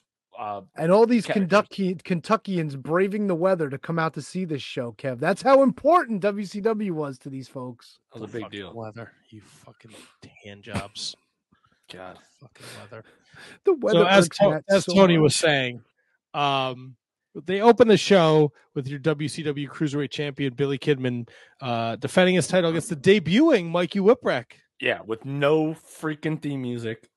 Just walks out. We've never seen this guy before. If you don't watch ECW, you have no idea who he is. Let's bring him out in his ECW gear with a freaking dragon and and no music with the freaking bandana on. And God, could you like the match? All right, me and Matt also we talked about this before. Normally, you could take away one redeeming thing from a show. Usually, there was nothing on this, but if I had to pick one, it would be this. This was a good match. It went a little long for my liking, but Mikey Whipwreck hung in there with Billy Kidman. And dude, they booed everything Mikey did, and they fucking love Billy. Dude, Billy Kidman was doing crowd work. The people were eating that shit up. It was good stuff. Crowd work is tough. Good stuff. And by the way, this begins the trend of guys who really tanned for this show. Billy Kidman was as dark as I've ever seen him in this fucking thing. I've seen this guy wrestle in Jersey in like Roseland, and he was fucking pale as shit. Dude, he looked like he was in the sun for 6 years for this fucking tan. That's how dark he was. Nah, he's Sicilian. This is the second longest match on the show. It felt it though. It was a little long. It felt like it was long, dude. Kidman retains. He hits a shooting star press. Actually nailed it. To Kevin's point, if you had to pick a match to watch, it would be this. Kate, can you rewind a wrestling classic at some point? We did. It is a bonus episode for the Patreon subscribers. It's in the archives. If you are a Patreon supporter, the wrestling classic is there for you to listen to. It was Tony's first pick of a pay-per-view for us to cover. Yes, and me and Matt were thrilled. I like the way Kate's thinking though. She's becoming a student of the game. I really like that. She wants to not learn as the thrilled wrestling as history. I was to watch this next fucking match. Look, I get it, right? It's uncensored. Like, I get that there's a theme to the show. Everything has to be like zany. Yeah, nothing's sanctioned. So wait, by the can I WCW. stop you real quick? Can I stop you? If this show is uncensored, how are they allowing titles to be defended on it? Is it like if it's uncensored, that means it was supposed to be like unsanctioned by WCW, so you can get away with a little more than usual? You know what I'm saying? Like that kind of threw me off too. Like we got title matches up and down the card. I thought uncensored was supposed to be unsanctioned. No, I think those are two different things. Yeah, I think the concept they actually said the word unsanctioned on the show. They said none of these matches are sanctioned by WCW. I think the concept got away from them after like the first couple uncensored. We're talking like 1999 at this point. Yeah. Oh, yeah. But you still have to. I guess you still have to maintain some, because if you just throw everything out, then there's no possible way to maybe storytell in a different way. And you're having title matches. If you go back a year, there's the only like gimmick match in '98 was Hogan Savage in a steel cage. In '98. Yeah, And that that's was the it. gimmick. That's uncensored '98. That's it. The only like gimmick match was Hogan Savage steel cage. So they definitely got away from the concept. Yeah, Yeah. and in WCW style, that ended in a no contest. Of Just in course. case you're keeping track at home. Of course. Write it down, folks. You'll be quizzed about it next week.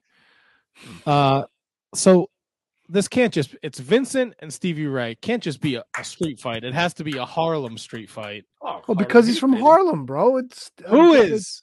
Stevie Ray. I thought he was from Harlem Texas. Heat. Harlem Heat, dude. Harlem Heat. 125th Street. Just like us, we bring the heat. Well, this was for leadership of the NWO Black and White. Oh, Kev, we bring the beef. We don't. We bring the meat tacos and the beef and the ducks and the and the quacks and the moose Can and you everything.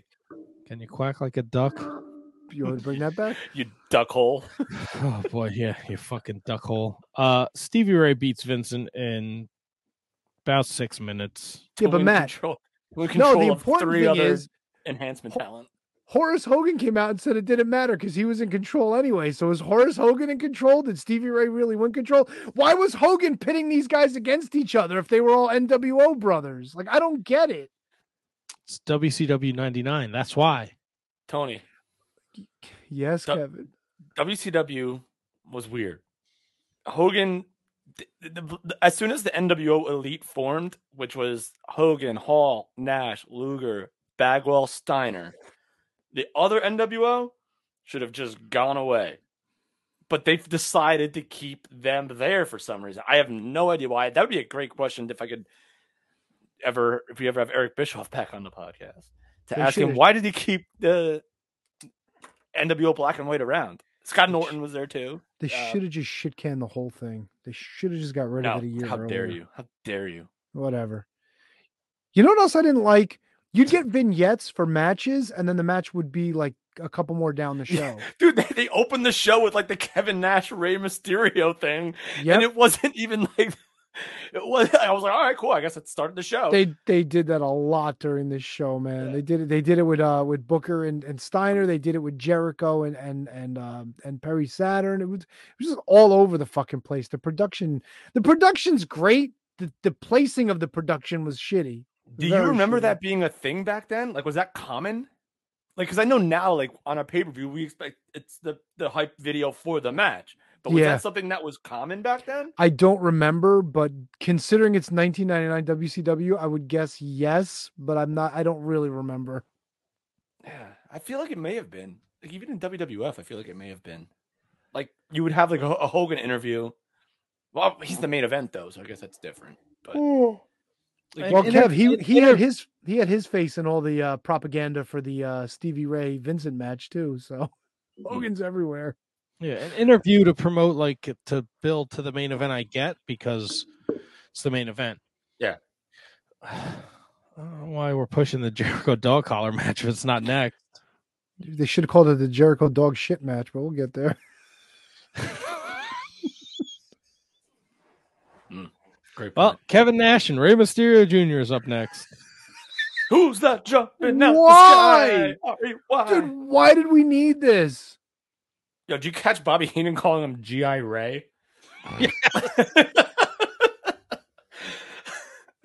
It's Ray without the mask too. Yeah. And Which, he's not far removed from taking that off because it was forced off of him when Luger was in the Wolfpack, I think. So it's like relatively recent. Oh yeah, let's not forget. We have to mention that Kevin Nash comes down to ringside with Luger and Elizabeth. That's right. Yeah, because he needs 2 extra people to fucking beat Rey Mysterio. How dog shit was this, dude? This was fucking really bad. This whole program was terrible. But No, they but wanted this is the fucking 7-foot Kevin Nash needs fucking help to beat Rey Mysterio. Fuck out of here. Do you remember like the biggest like phrase in wrestling for a while was the giant killer? Like Yes. everyone had to be the giant killer. Like Kevin Nash was Big Sexy the Giant Killer because he was working the giant. But ever since then, like Spike Dudley was a giant killer. Rey Mysterio was a giant killer. Like everyone had to be a freaking giant killer. Made no sense. Stupidity. Kill the Yeah. Giants. This fucking match gave me fucking agita. This I'm a is fucking giant killer. terrible. Well, it was just a just a touch over 6 minutes. Luger trips up Rey Mysterio after a low blow to Kevin Nash, which almost gets him to win. But, of course, a little outside interference helps. And Kevin Nash, not like he needed it. He beats Mysterio Jr. with a power. I will say this, Tony. I'm sorry. I will say this, though. Tony Schiavone and Bobby Heenan were pretty funny with the finish of this match about how like Bobby Heenan inadvertently sometimes like supports the NWO and he doesn't realize that he's doing it. He plays it off so well. Like, I didn't see him trip him. That's my opinion. I have a right to my opinion. I just got to see it again. That's all. But like he inadvertently supports the NWO sometimes. Kev, trivia question for you. Oh, baby. Matt already gave a little information. How long did this match run? What do you mean? What was the time on this match? Oh, I have no idea. It was 6:19. 6:19. That's some fucking Illuminati shit right there, people. Yo, that's a closer. That's a closing joke right there. That's huge. Fuck yeah, dude.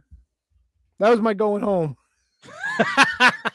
God damn. Yo, I love how I brought up going home and I don't have a going home. Whatever. I'm going to be gone before we go home anyway. That's true. Because I fucking hate guests. Can we put the little thing down below? That's right. Yeah, you want me to change the banner for you? Tony hates guest people. Deja vu all over again. Fuck yeah, dude. Well, you want to talk about hate? I don't like hate. It's who hated the wrestling fans so much that they thought we needed Jerry Flynn taking on Ernest the Cat Miller and Sonny Ono in a match that I guess was because they cut off Jerry Flynn's ponytail. And why is Jerry Flynn on a fucking WCW pay-per-view? They were actually pushing Jerry Flynn at this point. They were hoping Jerry Flynn was going to be like a big thing coming out of this. Where? Out the door? Well, I listen.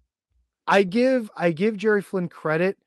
The problem was he was kind of in that Steve Blackman mode where he needed to slow down, but his shit was really smooth, and like his martial arts move they actually looked really good. The rest of this was pretty dog shit. Like, I get what they were trying to do with Sonny Ono. Did you notice when Sonny Ono got in because fucking Ernest Miller like headbutt him in the stomach, and when he rolled in, Jerry Flynn kicked him, and during the pin, I think it was Mickey J, like Ernest Miller breaks it up and he still fucking counts the pin anyway, and he calls for the bell. Even he wanted to get the fuck out of this. Dude, if we had a nickel for every time a WCW referee made a bad count, then we'd be pinning someone that wasn't even in the match and they counted it and it won. But Tony, don't worry. This was just the beginning. That happens a lot more during the show. I gotta say something, Tony. I've never heard you defend somebody so passionately as you have Jerry Flynn. Listen, I didn't think, like, there was one point where he actually did a sweep kick and he took down Ernest Miller. I'm like, that looked really fucking good. Because a lot of times guys go for sweeps and nobody's expecting it, but everything just seemed to flow when he was in the ring. Like, I don't know what it was. It just stood out. Like, he actually like looked decent. Oh. Dare I say good in his maneuvers. Somebody called his mama. Fuck yeah, dude. Somebody called my mama. Yeah, but even the ending was dog shit. Like, the Sonny Ono stuff was kind of dumb. Like, I don't know. Matt, you look like you have a lot to get off your chest about this. No, this was terrible. Mickey J looked like he counted to 3. He did. Miller looked like his shoulder was up. Everyone just wanted to fucking go home, like Tony said. I don't even know. I don't even know what. And if this was not bad enough, if this isn't bad enough, this next hunk of 15 minutes, this dog shit they gave you next with Hack and Bam Bam Bigelow and Raven. What the fuck? Yo, this was fucking terrible. This is a dollar store ECW. Matt, I might say, like, as much as we love ECW may have ruined wrestling because of shit like this. You know what? Kevin's on to something here. I think he makes an excellent If it point. wasn't for ECW, there would be no hardcore division in either company. You're not wrong. WCW Uncensored, it didn't look gritty. It didn't have that ECW feel. It's just 3 slobs hitting each other with weapons. Look, you want to go back and see a great hardcore match? Go back and watch Spring Stampede when it was Cactus Jack and what's his name, Max Payne against the Nasty Boys. They fucking told a great story in that match. They beat the shit out of each other. This was just idiots like, okay, you hit me with a lid. Now you hit me with the ironing board. Now you hit me with the trash can. It was like, the ending was it wasn't even the ending. Like the shit with like Bam Bam with what's her name with the fucking fire extinguisher. Was she Chastity in WCW? Yes. Yeah. And then she got fired like a week later. But that was pretty creative when she pops out of the box and sprays him and he falls. That was creative. I'll give you credit. Yeah, but we saw her the entire match. I know. Everything else was kind of dog shit. Ugh. Dude, Ugh. And I do want to rephrase something. Hardcore wrestling, because it's a division, stinks. ECW's hardcore wrestling was different. And it I mean, maybe not so much, but to have to be hardcore just because you're in a hardcore match. Well, that's the thing. No sense. That's the thing. It just led to doing hardcore matches just to have a hardcore match on the show. Yeah. That's what it was. Like, why do I really need to hit you with an ironing board right now? I can. Yeah, it's like one match that has thumbtacks in it to tell a story. Now all of a sudden, everybody that does a hardcore match has to have thumbtacks. And then you can kind of look, Matt. Let me know how you feel about this. You can kind of look at you can actually kind of go to the other end of the spectrum and be like, why do you have to have a pure rules match like Ring of Honor does? You have to it's like one extreme to the other. Like you just have to do this just because that's the championship that you're fighting for. I think when it comes to pure rules, look, the whole reason there's rules in wrestling to begin with is to have a storytelling device, a plot device, something that the heels can work off of. Pure rules give the heels that much more to work with.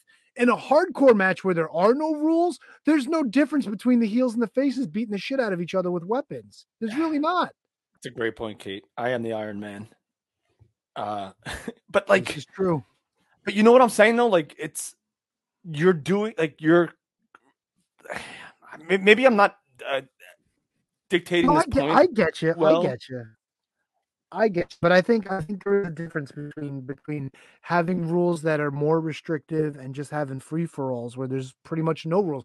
That shows perfectly in the main event, because this fucking main event, holy shit. Yeah, well, to Kevin's point, I think I think it all comes together here, Kev, because at this time, Ring of Honor was kind of, when ECW went away, there was CZW and then there was Ring of Honor, and to kind of difference themselves, not just another, with all due respect, garbage indie wrestling company, like pure wrestling. We're going to get back to it. Like this, this triple threat match, to your point, Kevin, is the worst of, like, look, rest his soul, New Jack. Every New Jack match was dog shit. Okay, in the last 98 to 2000, with the music was great, but it was essentially what we saw here in this match. This hack, Bam Bam Bigelow, Raven. It's just weapons. It's debauchery.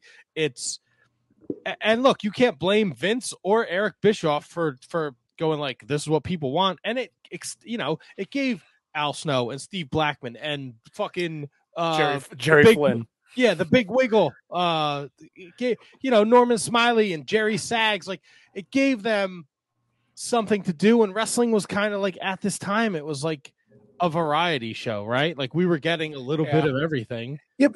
I think the difference though is when you see New Jack and Mustafa, you know what you're getting. Like when you hear that music, I'm not talking about Mustafa. I'm talking about just New Jack.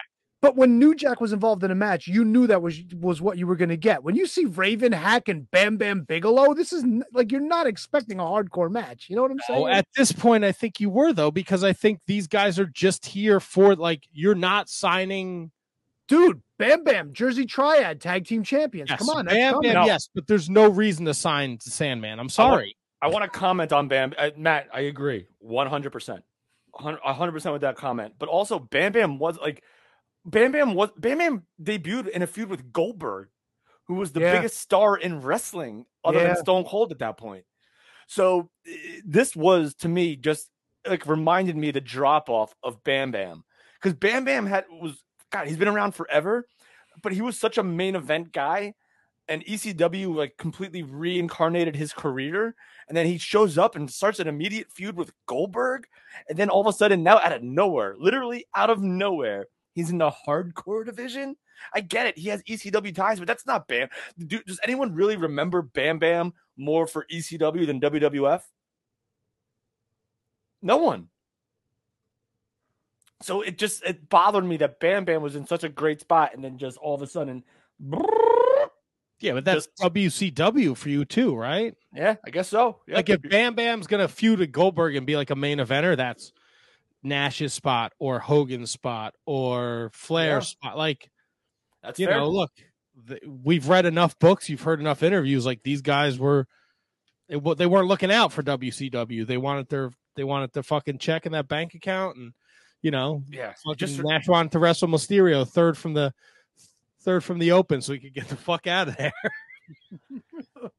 Yeah, it's you're right, and I guess I didn't put myself back in the time for this particular part of the conversation, but it just reminded me. I'm like, why is Bam Bam doing this? Where like 98, he was involved in the main event, like literally December 98, the Kevin Nash beating Goldberg. He was involved in that match, and now he's here.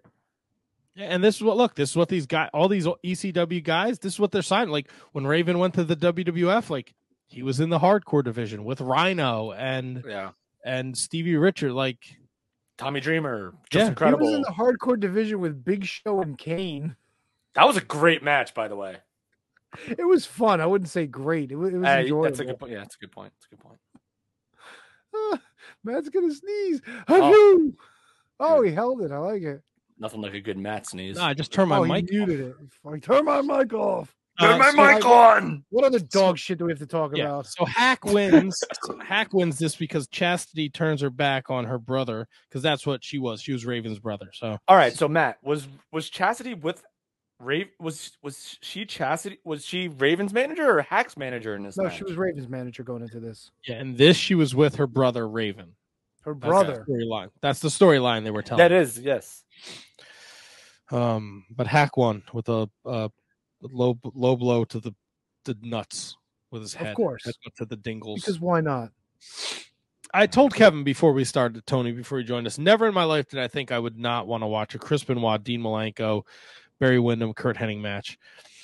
Then Tony Schiavone was so excited to introduce the Lumberjacks to this. Just going to run down this list of guys. Kenny Chaos, Prince Iaukea, Kendall Windham, Bobby Duncombe Jr., Meng, Hugh Morris, Norman Smiley, and Chris Adams. Gentlemen. Sounds like a 1993 Battle Royal. Yeah, not just a traditional lumberjack match too. They put their own little flair on this. They will also have belts. Just take off your belt, and you will beat people with the belts. BYOB, bring your own belt. Before the match even starts, Arn Anderson comes out and he gives like $10 to Chris Adams, and he tells him to hit the bricks. He's taking his place. So now Arn is there because Benoit and Malenko are still in the Horsemen. The Horsemen are still a thing, I guess, in 1999 here. Yep. Right out my brain. I never. Can we stop? Can we just talk about how awesome Arn Anderson looked in his dungaree vest? Arn Anderson dude, he looked like $1 million for this show. He really did. He was probably younger than all of us in this. Probably. Episode. I think they call that a Canadian tuxedo.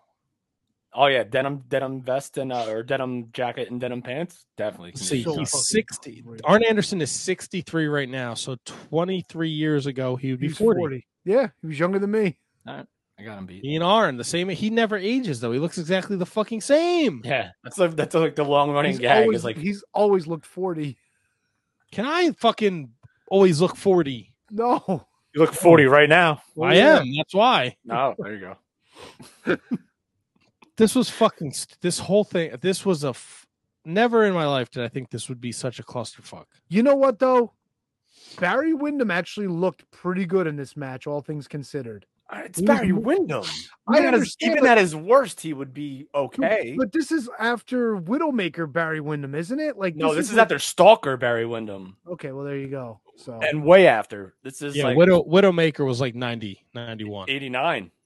Okay, 89. But you get my point. Like this is like way past the failed WWF runs, right? You know what I'm saying? No, I agree with you because I told Matt again before the show. This Barry Windham depressed me. Like like not that he wasn't a good worker, but it just like they didn't like he came in to like back up Flair, but then he turned on him right away and joined. But he never joined the NWO. He was just with Bischoff, and then he started teaming with Hennig a lot. And then Hennig got kicked out of the NWO, and the reason why Barry Windham was brought in was to be a fringe member of the NWO. But now Windham's out, and now Windham's just teaming with Hennig, and he's wearing like Matt said, the Canadian tuxedo all the time. He's wearing like in this show, he's wearing a black tank top and jeans, and it's not Barry Windham. This wasn't West Texas Rednecks yet, right? I think this is the beginning of the West Texas Rednecks. Yeah, because the West Texas Rednecks fought with the Misfits in Action, and the Misfits in Action isn't a thing yet, is it? No, none of that's a thing. Because Rey Mysterio was on the show, he's not there. Oh, and well, okay, Misfits in Action. I was thinking Filthy Animals because it's not Misfits in Action; it's Filthy Animals and Filthy Animals. Yeah, but they didn't bring in Master P and the No Limit Soldiers yet, no, and the Hootie not Hoo yet. and all that. Okay, all right, so we're not there yet. Okay. I don't think they were there yet because otherwise, because Hennig and Duncombe and Kendall were lumberjacks, and Matt mentioned this again before we went on the air. There was a lot of interaction between Barry Windham and Kendall Windham and Kurt Hennig and Kendall Windham, and the announcers alluded to it a lot. So this was like setting the foundation. I can't believe I'm saying that for a WCW show. They were setting a foundation for something that was going to be like a cult phenomenon in the West Texas Rednecks. Yeah. Not completely I was enjoying your conversation. I'm sorry. Not completely terrible, but not really good. Just not completely awful. Dude, they took the belts off the jeans that they wore to the ring, and now those were the leather straps. Like, you know what? Here's my Dockers belt. Can I take this moment to have an aside? I really miss the way the WCW rings sound when people take a bump on them. They got that distinct sound when somebody hits the canvas, like that thud. I love that sound. I miss that shit. That, you know what, Tony, that didn't occur to me at all watching this. Or I watched WCW probably at least like once a week. I never thought of that. I just love the noise it used to make. It just brings back like the memories of watching WCW. Because it was an easier ring to bump on than WWF's. Yeah, but it just had that unique sound, you know, like the ring was built differently. Probably probably some more. There's no, people always say it's springs and it's there's no springs. It's just the way not anymore. They used to have springs. Did they used to have springs? The ring that I used to train at in ECPW had the big spring in the middle.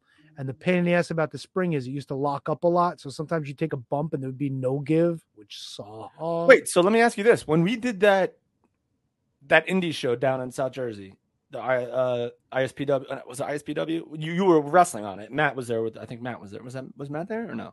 South Jersey? Wherever it was, where Sabu and Candido and I didn't wrestle on that show. That was Patterson. That was Don Bosco. And no, I thought it was further. No, that did not have a spring. That was it did not have a spring. No, okay. that was all crossbars. That was a little different design, which is actually pretty comfortable and easy to bump in. So when did they stop using springs in wrestling? They probably did a long time ago. It's just that Gino's ring still had the spring in it. Because even when I built the ring, get the belt. No, they don't use springs anymore. When I built the ring for NXT, when I helped build the ring for NXT, there was definitely no springs. There you go. Definitely no springs in that. But we digress again, Matt. I'm sorry. No, you're good. Look, you're good because this is dog shit.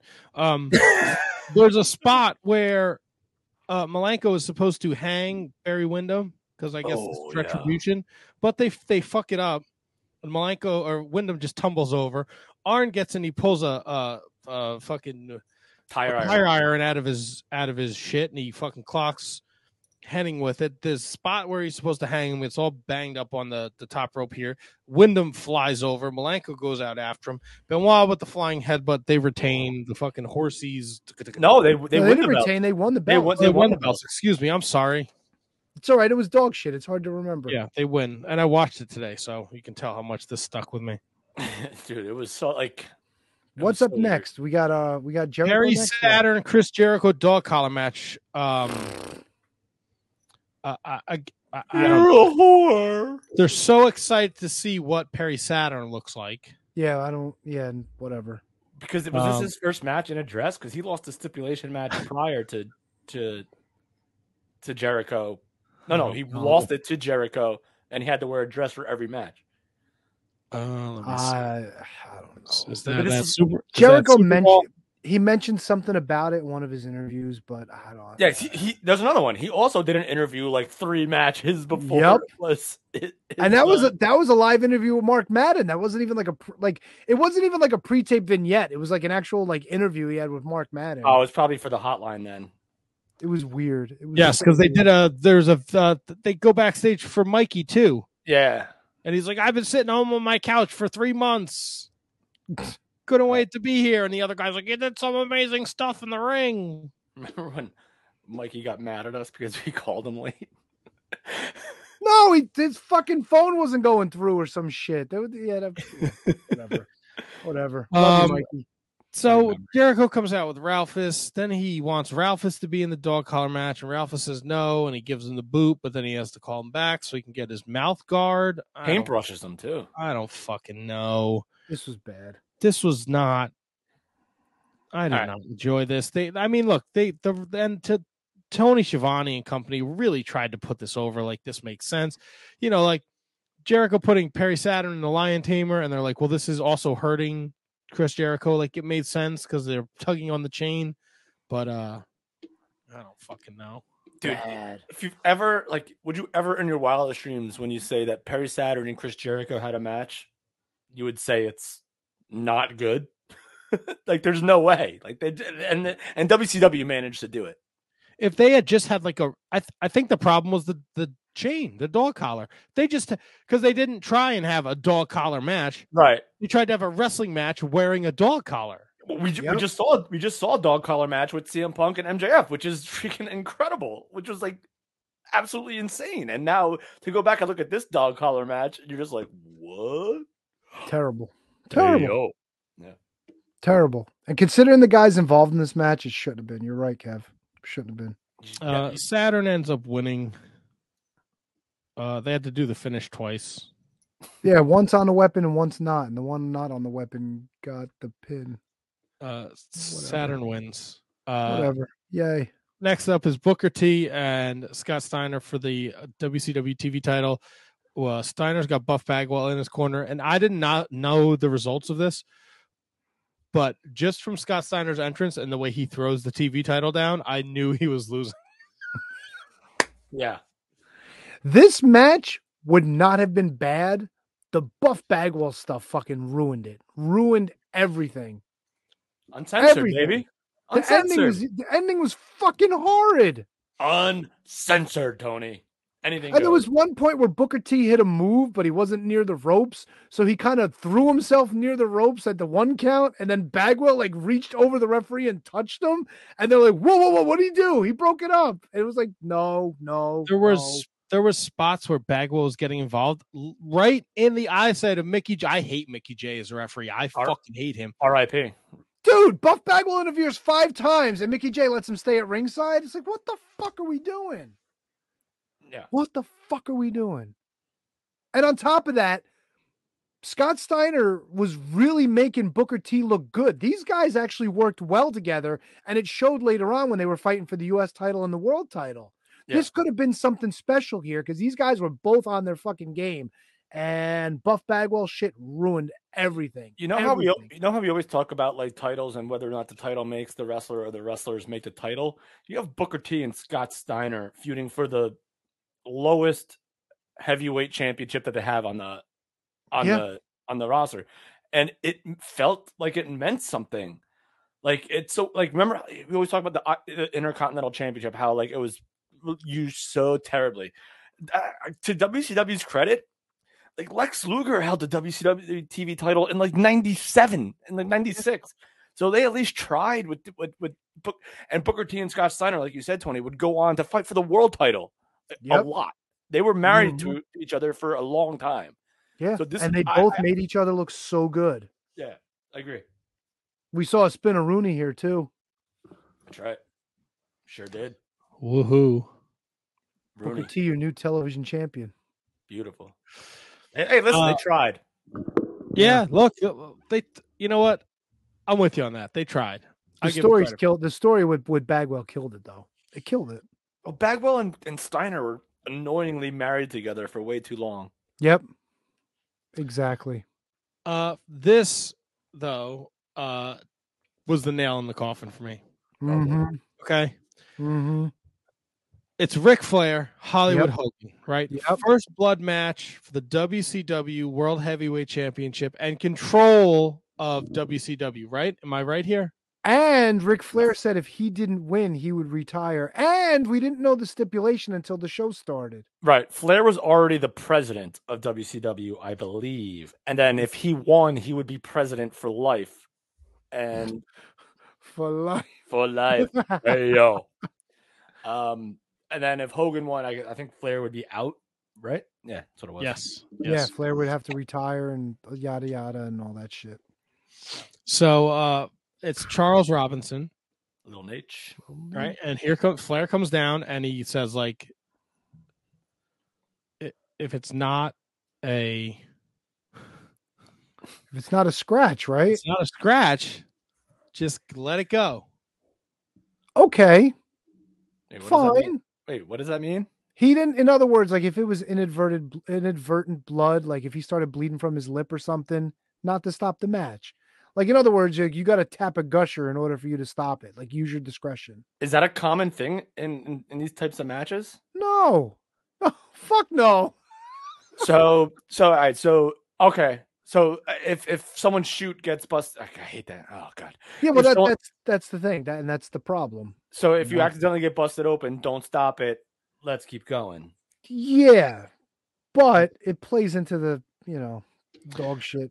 Ugh. Right. Like on paper, I was like, oh, that's like smart. Like if he gets like a little scratch, don't let it go. And like 4 minutes in, Flair's wearing the fucking crimson mask. Yeah, he fucking. Oh my god, you're right. Yeah, and Charles Robinson isn't calling for a bell. Hogan's going for Hogan's going for pinfalls. Charles Robinson's not counting them. Hogan's putting them in figure fours. He's fucking breaking them when he grabs the ropes. What the fuck there's no door on the fucking cage. David Flair is there.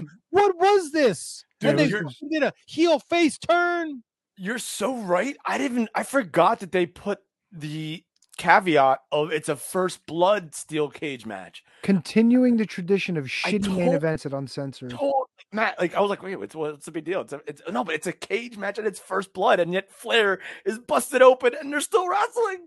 Say what you want, but the reason why WCW went to shit as fast as it did was because every fucking pay-per-view main event had bullshit like this. Every fucking one, dude. Every one.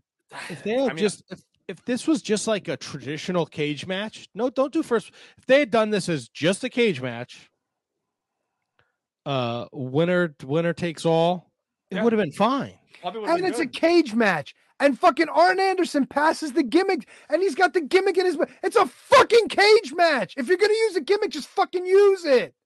Well, he's outside of the cage. There's no door, like Matt said.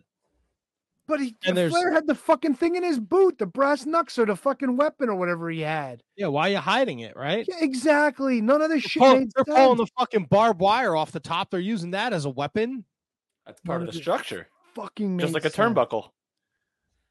I don't know. I'm just trying to play devil's advocate. You're right. You guys are both fucking right. Tony Schiavone and Tenay, they're trying to like make it make sense to the viewers. There was no fucking shot. No, none whatsoever. No shot. Absolute Flair's bleeding, and Hogan's bleeding, and then it ended with a pinfall, right?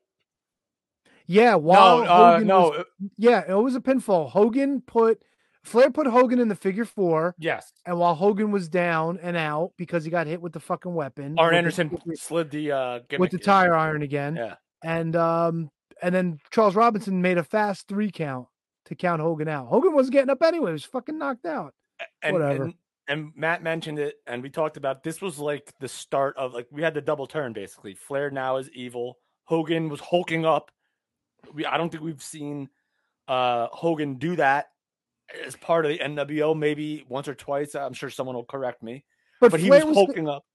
But Flair was getting cheered. Flair got cheered when he won. Like nobody gave a shit. I think Hogan was getting the cheers. He was when he started hulking up, but when Flair won, dude, watch the crowd again. They fucking popped for it. All right, maybe. I mean, I watched Not it to today. mention, Arn Anderson came out and like for no reason just fucking beat up David Flair and fucking tossed Torrie Wilson. Oh no, there was a over his reason. shoulder. Why? Was he trying to cheat? Did I miss something? No, well, what did David Flair was do? with Hogan. David Flair Yes, was with he was Hogan because he had the NWO on. Yes, and he didn't do anything physically in the match, but Arn Anderson, I think the story leading up to this was that Arn Anderson was the one that would be like the cooler head and not hurt David Flair, and then he finally just lost it for whatever David Flair did. He didn't really do anything. I think maybe Probably he just distracted. dating Torrie Wilson. He distracted Ric Flair maybe, and Torrie Wilson did something. I think Ric Flair did like his hump, his little like air hump.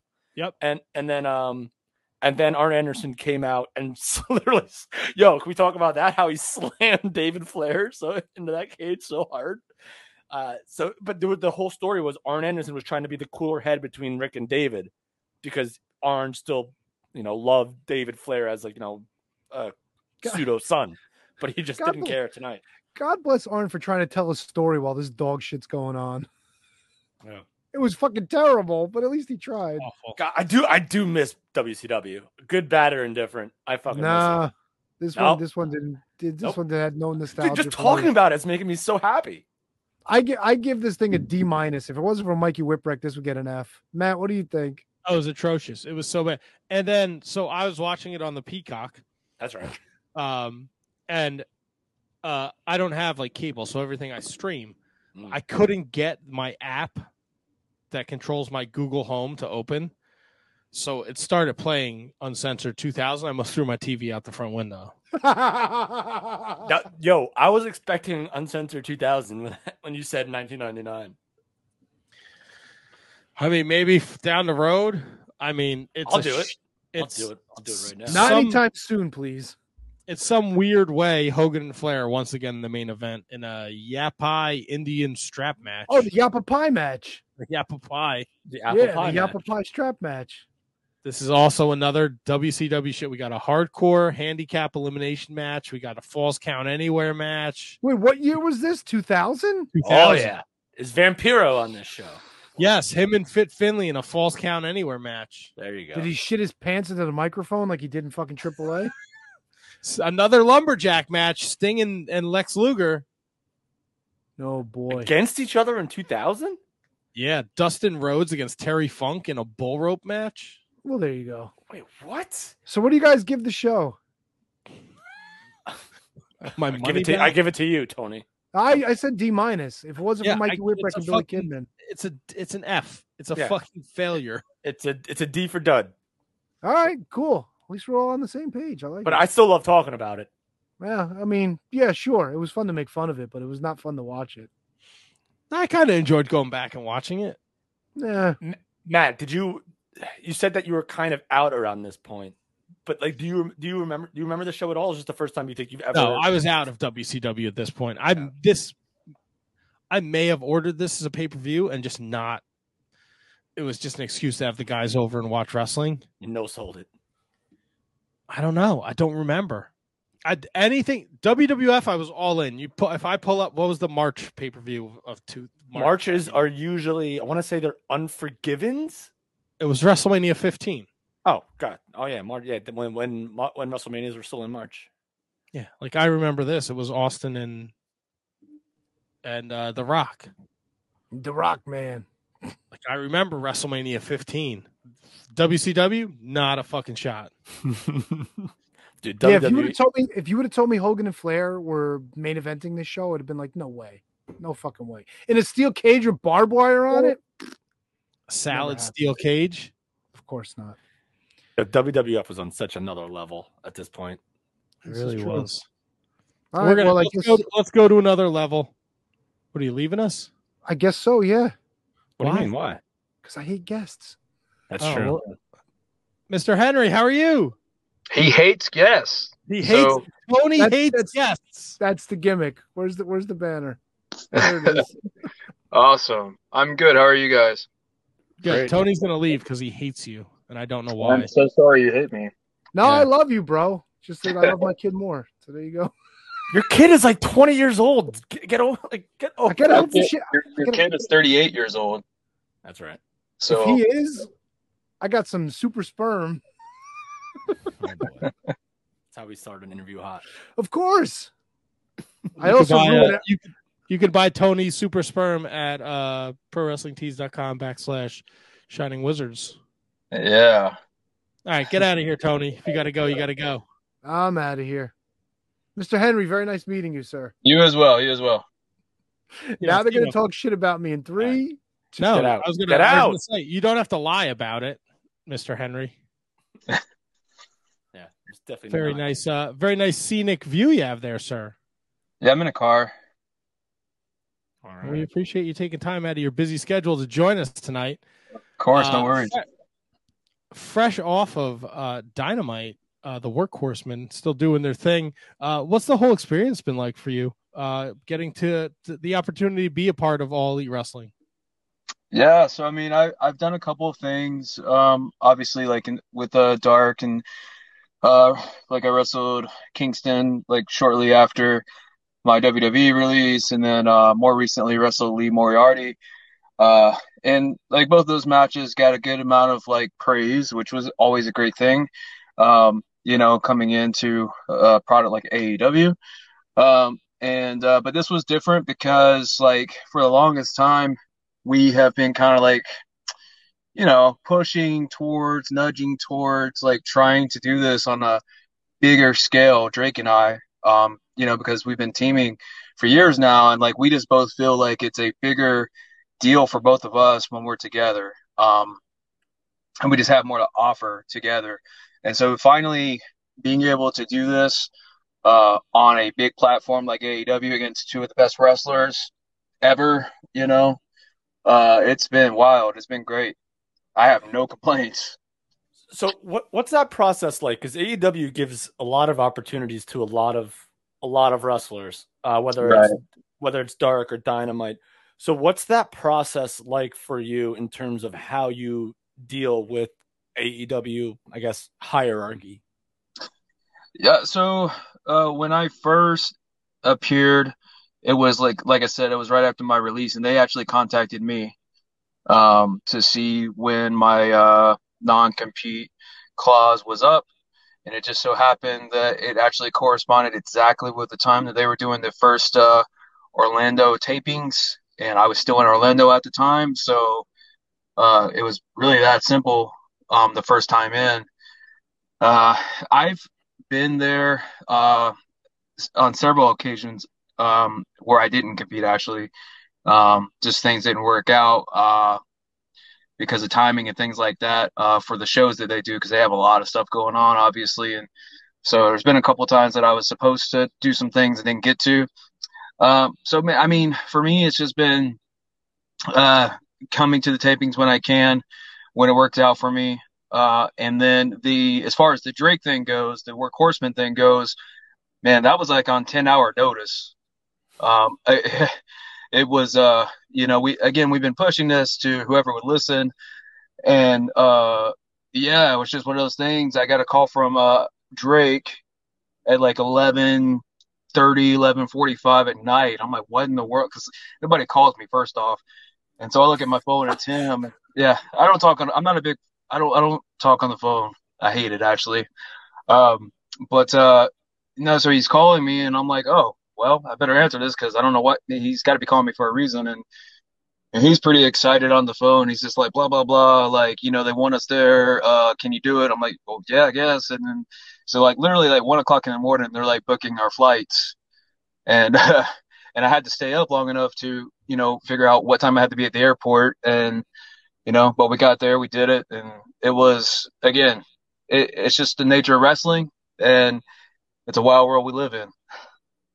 How important is it for you that you get to go on this wonderful journey with JD because of your history, being a tag team back to as early as 2016, and here we are 6 years later, and you guys are on, AEW Dynamite, million viewers. How much does it mean that you get to share this journey with your friend?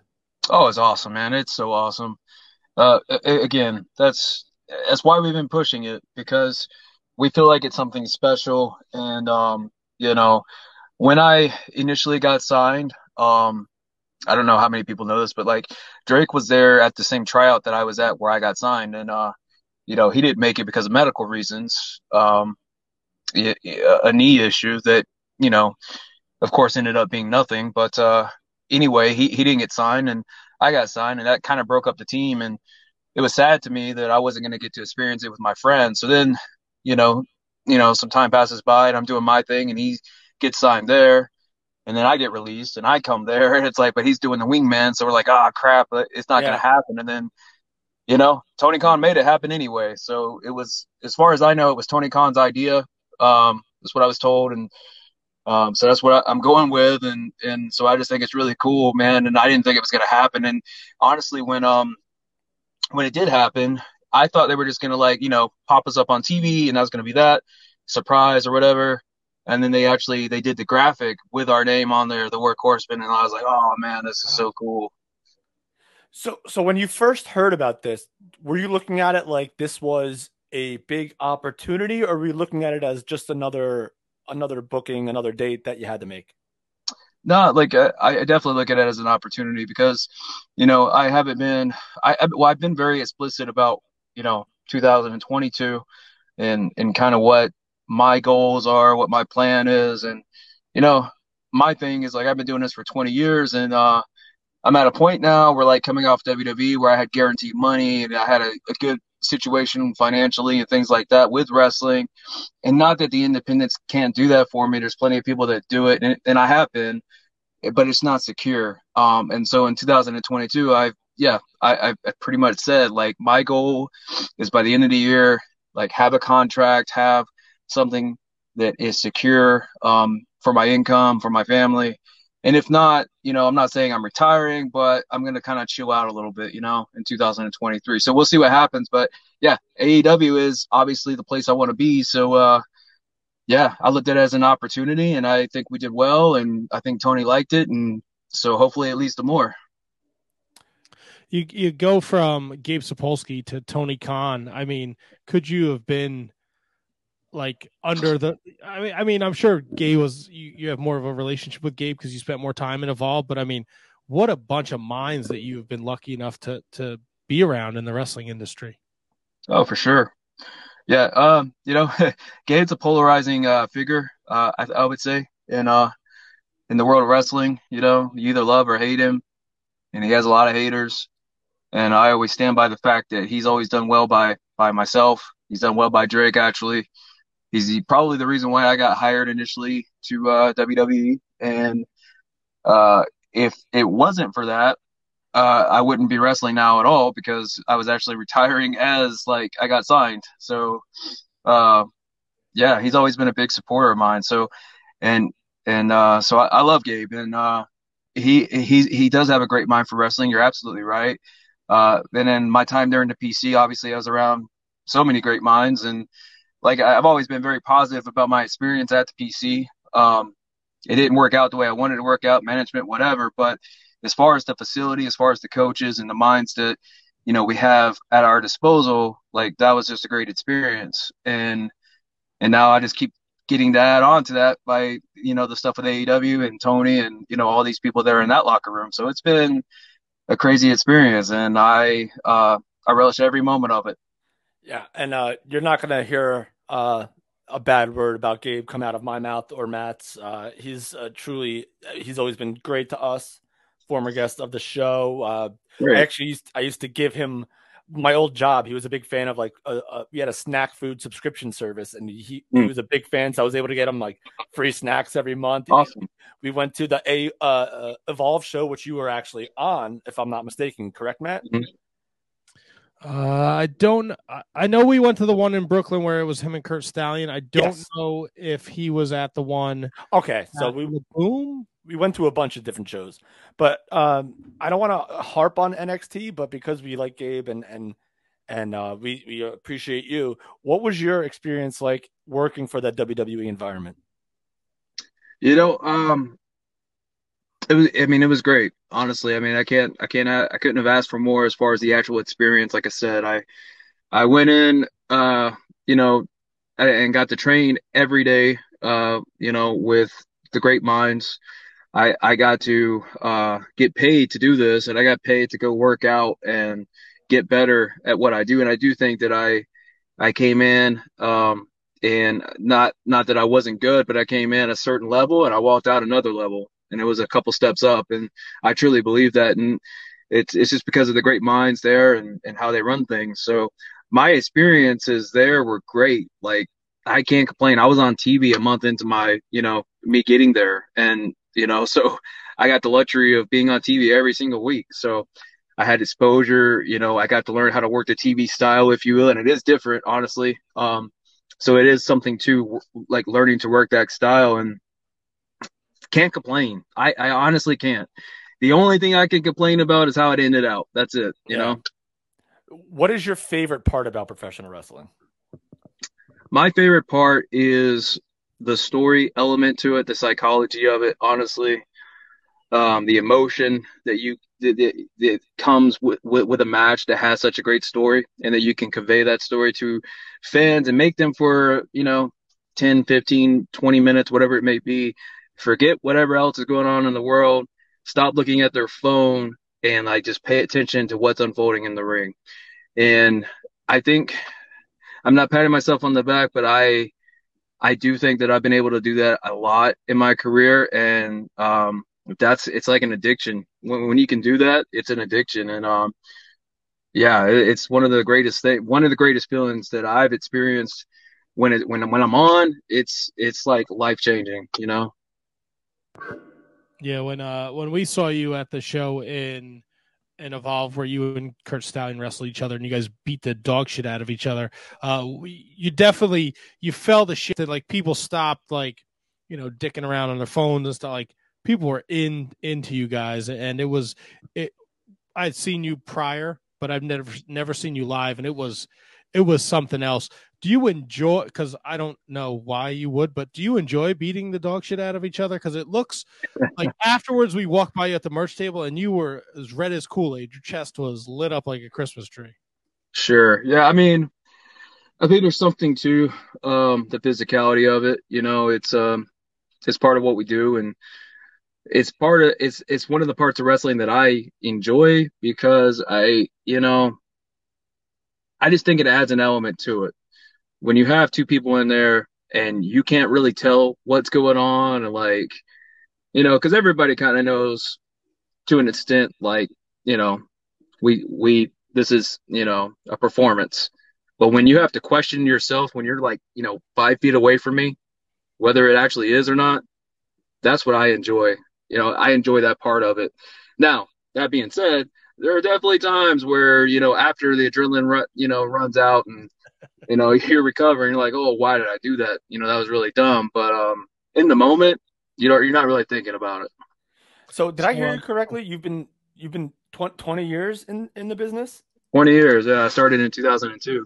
Is there anything new that do you ever find anything new now in 2022 that you didn't know before? Like, is there anything else to learn after 20 years? Of course.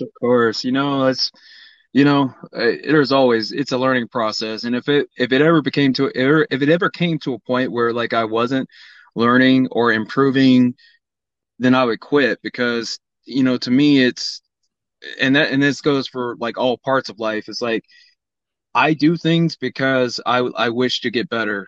It's the pursuit of knowledge. It's the pursuit of power. Like, I think that's the basic human instinct. Like, if you're complacent, like, then you just have a miserable life. To me, like, most people who have a miserable life, it's because they have nothing going on. They don't have any goals, any ambition. Like, they're just stuck. So I think the human condition is one that's always looking to improve in some way. That's why people get hobbies. That's why people learn languages. Like, and for me, it's wrestling and a couple other things that I have. And I'm always in a state of constantly improving and learning. And I don't think that'll ever stop. I could be 30 years in, and I don't think I'll still be learning. You mentioned 20 years in the business. Kevin just asked you about that. And I don't know if you're aware, but unfortunately we got the sad news that Scott Hall had passed away about an hour ago. Did you ever cross paths with Scott? Get there. Yeah. And that's, man, it's crazy. And I guess being 20 years in now, it seems like everybody's going so quickly, but I guess it's not. It's just the nature. It's how life goes. But just so many over the course of my career that legends that have been lost, and it's wild to me. But yeah, I did meet Scott once. I actually wrestled his son, Cody Hall. I think like it was like his fifth match or something in Georgia, and he was there with Cody, and he was super cool. From what I remember, very cordial and nice guy. Um, and his son was actually pretty good for only being his fifth match. So I'm assuming he got that from his father, Absolutely. because his father was awesome. Everybody knows Oh. that, but Of course, yeah. We spent the first hour talking about Scott Hall, Razor Ramon memories. You have the Patreon, Lethal Lovers, and it's not just wrestling; it's fitness, photographs, workouts, more. That's something you do with your wife, right? correct. Yeah. My wife and I are big fitness junkies. And so that's a big part of what we're trying to kind of push on there. Um, that's something that is a side project as well, something I might end up doing after wrestling is done as well. But yeah, so fitness, food, that sort of thing. If you are a fitness freak, how can you also be a Kit Kat connoisseur? Because I look like I just only eat Kit Kats. You, complete opposite. Yeah, so like it's all about balance, It's like there's all these like misconceptions with like nutrition and fitness and et cetera, and it's like very dark, like black and white, right? So it's like, okay, I'm either gonna like eat chicken and broccoli and rice like all the time and like, do 30 minutes cardio every day and like, do all these things, or I'm gonna have a day where like I eat ice cream and like just go crazy, right? And I was one of those people who like, cause I've had on my social media, we've taught like Alex Shelley and I had this thing about body dysmorphia at one point, that we were pushing on social media because there's so much. My wife is getting in the car. 1 second. Let me unlock the car for her. But we were pushing this, body dysmorphia thing, and it was because, not a lot of fans and not a lot of people just know about like what wrestlers go through with their bodies and, what you need to go where? Okay. I have to go to Walmart apparently. I'm going to get out of the car and let her drive. I'm going to keep talking. Check the toy aisle. Check the figure aisle. Yeah. Do you guys collect figures? Oh yeah. I'm not a figure guy myself, but anyway, sorry. So like what I was saying is like body dysmorphia is a thing, because we're half naked, in front of a crowd, and we're always crazy thinking that like, we gotta have abs, we gotta look this way, we gotta have veins, etc. And I found over time, like I had these eating disorders, and a lot of bodybuilders have them as well. And I would binge eat and do these things because I was always in a constant state of like dieting and depriving myself. Yeah, especially when I was at WWE, I was like, oh man, I'm on TV, I have to do this, I have to do that. And it was a very, like I said, black and white way of thinking. I've now, since then, I've found balance, and I have ice cream about every single day. No, actually, I literally do have it every single day. I don't know what I'm saying. But, the other 80% of the day, like I'm also eating, like veggies, and my protein intake is high, and like my fiber intake is high. I'm getting my nutrients in and all these things. So long way of answering your question. It's all about balance, man. I still eat my Kit Kats. I still eat healthy though. So it's all about balance. What now, excuse me, Frank. I just think there's one flavor of Kit Kat. Is there more than What? one? You didn't say that. Come on. I'm a Reese's peanut butter cup guy, so I get like the Reese's peanut butters with like they have the ones with the potato chips in them now, or the pretzels. I have those too. So I say Kit Kat connoisseur because like I really enjoy Kit Kats, but if you follow any of my social media, like I'm just a very I'm a food guy. I'm a foodie, especially like all the cool snacks that America gets because like it's America and we get everything. When I found those potato chip Reese's, I was searching for them forever got them. You know, the pretzel ones, same thing. I get all the new snacks, cereals, all that stuff. And so Kit Kats, it's actually a very popular thing, especially like in like Japan. They have flavored Kit Kats. So all sorts of flavors. And you can go to Asian markets here. I get them in Georgia, so I assume they're everywhere. And you can just find these random like flavors. They have like, you know, things like green tea, dark chocolate, white chocolate, strawberry, raspberries and cream, like lemon, you name it. There's so many different ones. And those are the ones I specifically like. The chocolate ones are okay. Like the plain ones, they're okay. But mostly it's the flavored ones that I'm after. Wow. You just like called the OGs just okay? Yeah, you know, I'm not a big chocolate guy though, surprisingly. So like I like Reese's because it's the peanut butter though. There you go. So I actually, when they came out with the peanut butter lovers cup, which is like basically almost all peanut butter, I prefer that one over like the regular. Are you a waffle guy? I am. I do like waffles. Probably waffles more than pancakes. Yeah. You ever do you ever soak your waffles with peanut butter? I've used peanut butter as a topping. Never like soaked them. No, that's what I meant. Yeah, it was just. Yeah, for sure. I've done that. There you go. That's beautiful. What's the worst flavor Kit Kat that you've had? Chocolate. Actually, no. No, I won't say that. There was a like a dark chocolate orange flavor. Ugh. And I'm not really that sounds pretty good. I'm not a dark chocolate guy anyway, because I'm not a chocolate guy, but I'm definitely not a dark chocolate guy. And it was kind of so I kind of gave that to my daughter because she's a dark chocolate fan.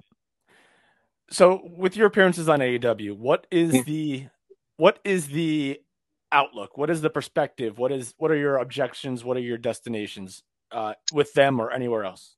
Yeah, so I mean, like I said, number one goal is the contract. That's just because I'm 20 years in and I can't continue to, you know, I could, but I can't. Like I just have other things going on that like I need to figure out like what it is. It's here or now in a way. So yeah, contract number one. And obviously I want that to happen with AEW, Right. if possible. Not that I'm not looking other areas, other options, but that's my main one. Because I could do it with Drake, and that means the world to me is to be able to do it with Drake because again, I just feel like there's something there. And I honestly have made the tweet, but I honestly do feel like it would be a travesty if like we were not able to showcase what we do as a team on national television. Like give us a chance. We had the one and it was 4 minutes, and I'm not taking anything away from 4 minutes because we were in there with two of the best and people say whatever. Man, that was still 4 minutes with those guys. And so appreciative of the opportunity we got, but I'm hoping in the future that we get an opportunity with more time to show what we really are about, because all you got to do is see it once. Tony sees it one time. Yeah. You know, it's done. The contract's coming out, you know? So that's number one goal. Other than that, man, it's just have fun. Have fun. I got some things going on Mania weekend. It's cool matches, you know? It's quality over quantity for me at this point because, you know, again, 20 years, body hurts. So I just want to have fun matches, good matches that I can, you know, entertain great crowds. That's it. Did you have any thoughts on William Regal showing up on AEW? Yeah. So I obviously, you know, talked to him a whole lot at the PC. He was always there during the tapings. He gave me a lot of great advice while I was there. And I thought it was super cool that he had the opportunity to do that and have that role as a coach and a mentor for the guys and girls in the locker room at AEW now. And I got to speak with him when I was there for the match. And so that was super cool. He's a, you know, you talk about wrestling geniuses. I know that was like Chris Hero's thing or whatever, but like William Regal truly is a wrestling genius. I got two, maybe three things. First, your wife went into Walmart, I'm assuming. What is she getting you candy? I don't know what she's getting, honestly.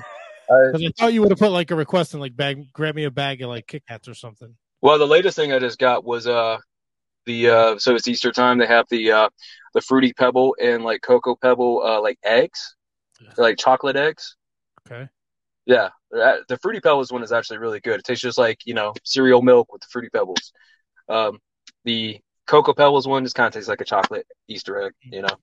I can see that. We have a place by me here in Jersey. They do like crazy ice cream. So Oh, I like had, ice cream. I had Cinnamon Toast Crunch ice cream, and my wife got Lucky Charms ice cream. Did you? So I did. Cold Stone is a place that's it's like a big chain. I don't know if they have them there, but They have them up here. yeah. So they did that too for March. They have a Lucky Charms one. It was really good. I got it the other day. I like the Cinnamon Toast Crunch, and I don't know how they do it, but the pieces of cereal are still crunchy. Oh, wow. I don't know how it's like a small, like, family. It's called Beanies. Small family owned. They make all their own ice cream. It's awesome. That's great. Easily eat a whole pint. Second, I would not be upset if Tony Khan decided to use the Workhorsemen against the Briscoes at Supercard of Honor. I'd be down for that for sure. Just going to throw that out there. And I know you said you got a lot of cool stuff coming up for Mania weekend. I think you and Kita, if I'm saying that right, because I know I've seen them on New Japan Strong and GCW. That at Murder Mania, I think No Peace Underground is going to be awesome. Yeah. I haven't seen a whole lot of him, but I have looked up some of his stuff, and he looks to be extremely talented. He's doing some cool things. So, yeah, that'll be a good one. We also have, I think, the one that was announced first was Workhorsemen versus Faces of Fear. So that's going to be interesting. And then I have some other stuff that hasn't been announced yet that I can't really talk about yet, but, soon will be announced, I'm sure. Are you super excited to wrestle the Faces of Fear? Yeah, Drake was really excited. He was like over the moon. But yeah, I mean it's equal parts excited and scared. Come on, man, let's get out of here. I don't want to like have my that sounds about right. Have my nose bitten off, and I don't really get scared very often. So there's not a lot of people out there who have that legacy like Mang or Haku. Right. I don't blame you. WrestleMania weekend, clearly a busy time. You said 20 years in the business. What's like the ideal amount of bookings? I know there's some people that go down there and they work as much as possible. I get it. If you're young, you're trying to get your name out there. But for Anthony Henry, 4, you're not looking to kill yourself. Yeah.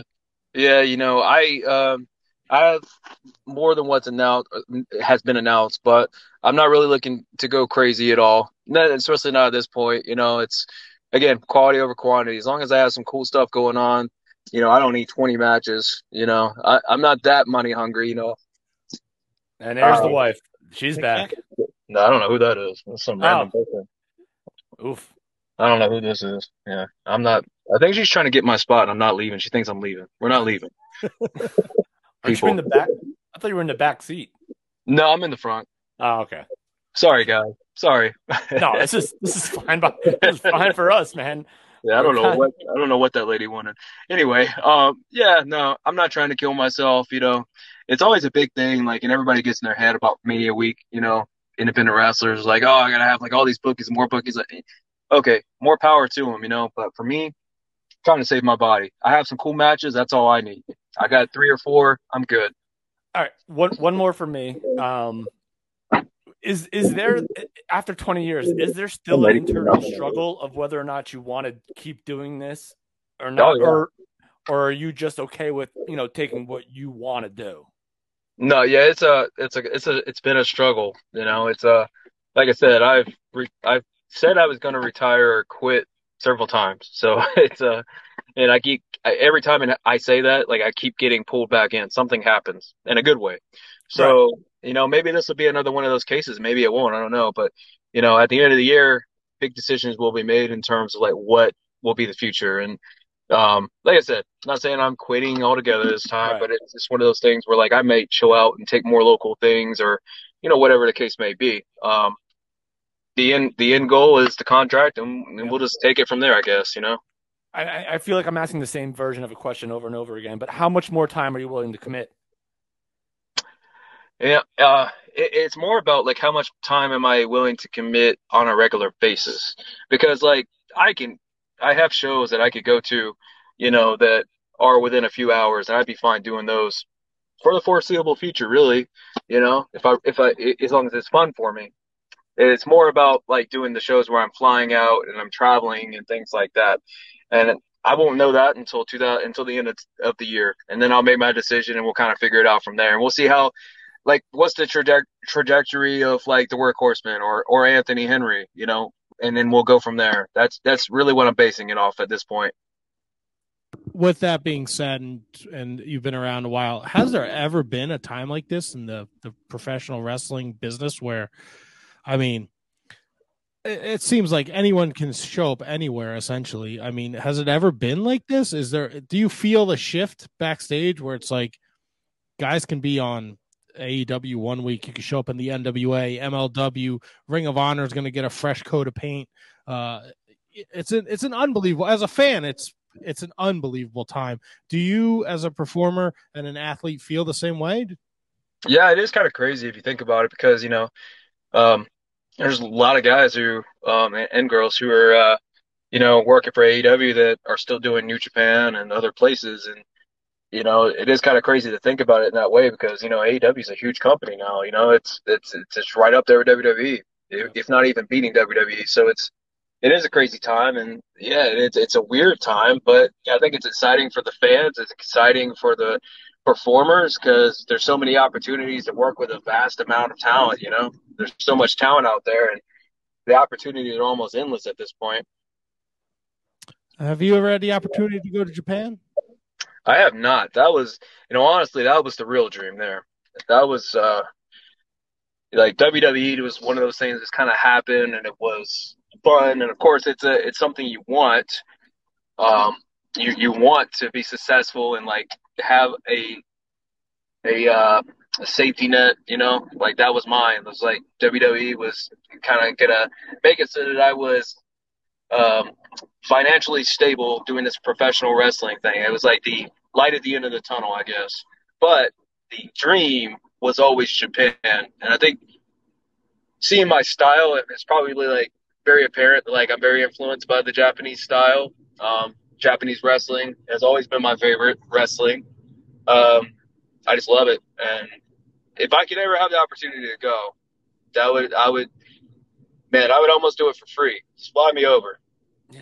I think you'd be a very good fit in Japan, and hopefully New Japan Strong comes a call. And I don't know if you're up on the New Japan stuff, but man, that Hiromu Minoru Suzuki match from the other night is a fucking banger. I haven't seen it yet. It's a banger. Before we let you go, I know you're a busy man. You're traveling around all the Walmarts in the area, getting all the Walmart connoisseur. What's the ultimate cheat day for you? Like, is it a whole day, or are you just going one meal? You're doing like the Rock has his like fucking coconut pancakes that look amazing that he probably doesn't cook. For me, you know, I don't have as many like cheat days as I used to, because I just like, again, I found that balance and it works better for me that way. So every day is just kind of like I'll kind of have things that I want, just not a lot of it or whatever. But there are times where I still like will go out and have fun, and like for me, that's things like sushi. I'm a big sushi guy. Sometimes pizza, but I'm very specific about the pizza I eat. Go on. Ice cream is definitely one. Ice cream's a big one. Cookies. Sometimes like Insomnia cookies are really good. If you ever get, I don't know if they have those up there, but Insomnia cookies are awesome. And that's pretty much it. You know, Kit Kats. I'll just go home and like eat a bunch of junk. Are you a chip guy? Are you a chip guy? Potato chip guy? No, not really. You know, I'll do nachos here and there, like at a Mexican restaurant, because I'm a big fan of Mexican food. Yes. But not really like chips. I got a bag of Fritos with my name on it as soon as we're done here. All right, so if you're a sushi guy, I ask all the guys this: if they've ever, I know you haven't been to Japan, but if you were to go to Japan, would you do the raw horse? I'd try it. I would try it. I'm going to Japan. I'm going to eat some fucking raw horse. I swear to God. It's going down. Lance Archer swears by it. And really? I trust him. And everyone I've asked says it's delicious. All right. Fair enough. I would try it. I'd try it. I'd give it a shot. I like it. We've been talking to Anthony Henry. His social media has been scrolling across the bottom of the screen, but if you're not watching us, it's ANTNY Henry. That's right. He's you ain't got no alibi. He's missing a couple of letters there. And And that's Instagram, Twitter, and then I mentioned the Patreon, patreon.com / Lethal Lovers. Lethal Lovers. Thank you. Sorry, I was waiting for it to come across the bottom here. Who's Asher Hale? I don't know. Some guy who apparently looks a lot like me. Yeah. Very small. He's a lot smaller than me, though. So It's a great point. yeah, I don't know. How much say did you have in the name? That was me all together. Okay. And I even made a joke to Drake that I liked it better because somebody at like a Warriors show in Chicago had a 8x10 of one of the Asher, like a live action Asher Hale deal, 8x10. They wanted me to sign it, but they wanted me to sign it as Asher Hale, and I was like, really? Now, granted, I recently found like an 8x10 from AEW where like somebody sold it for like $45. So like apparently that's a thing that happens.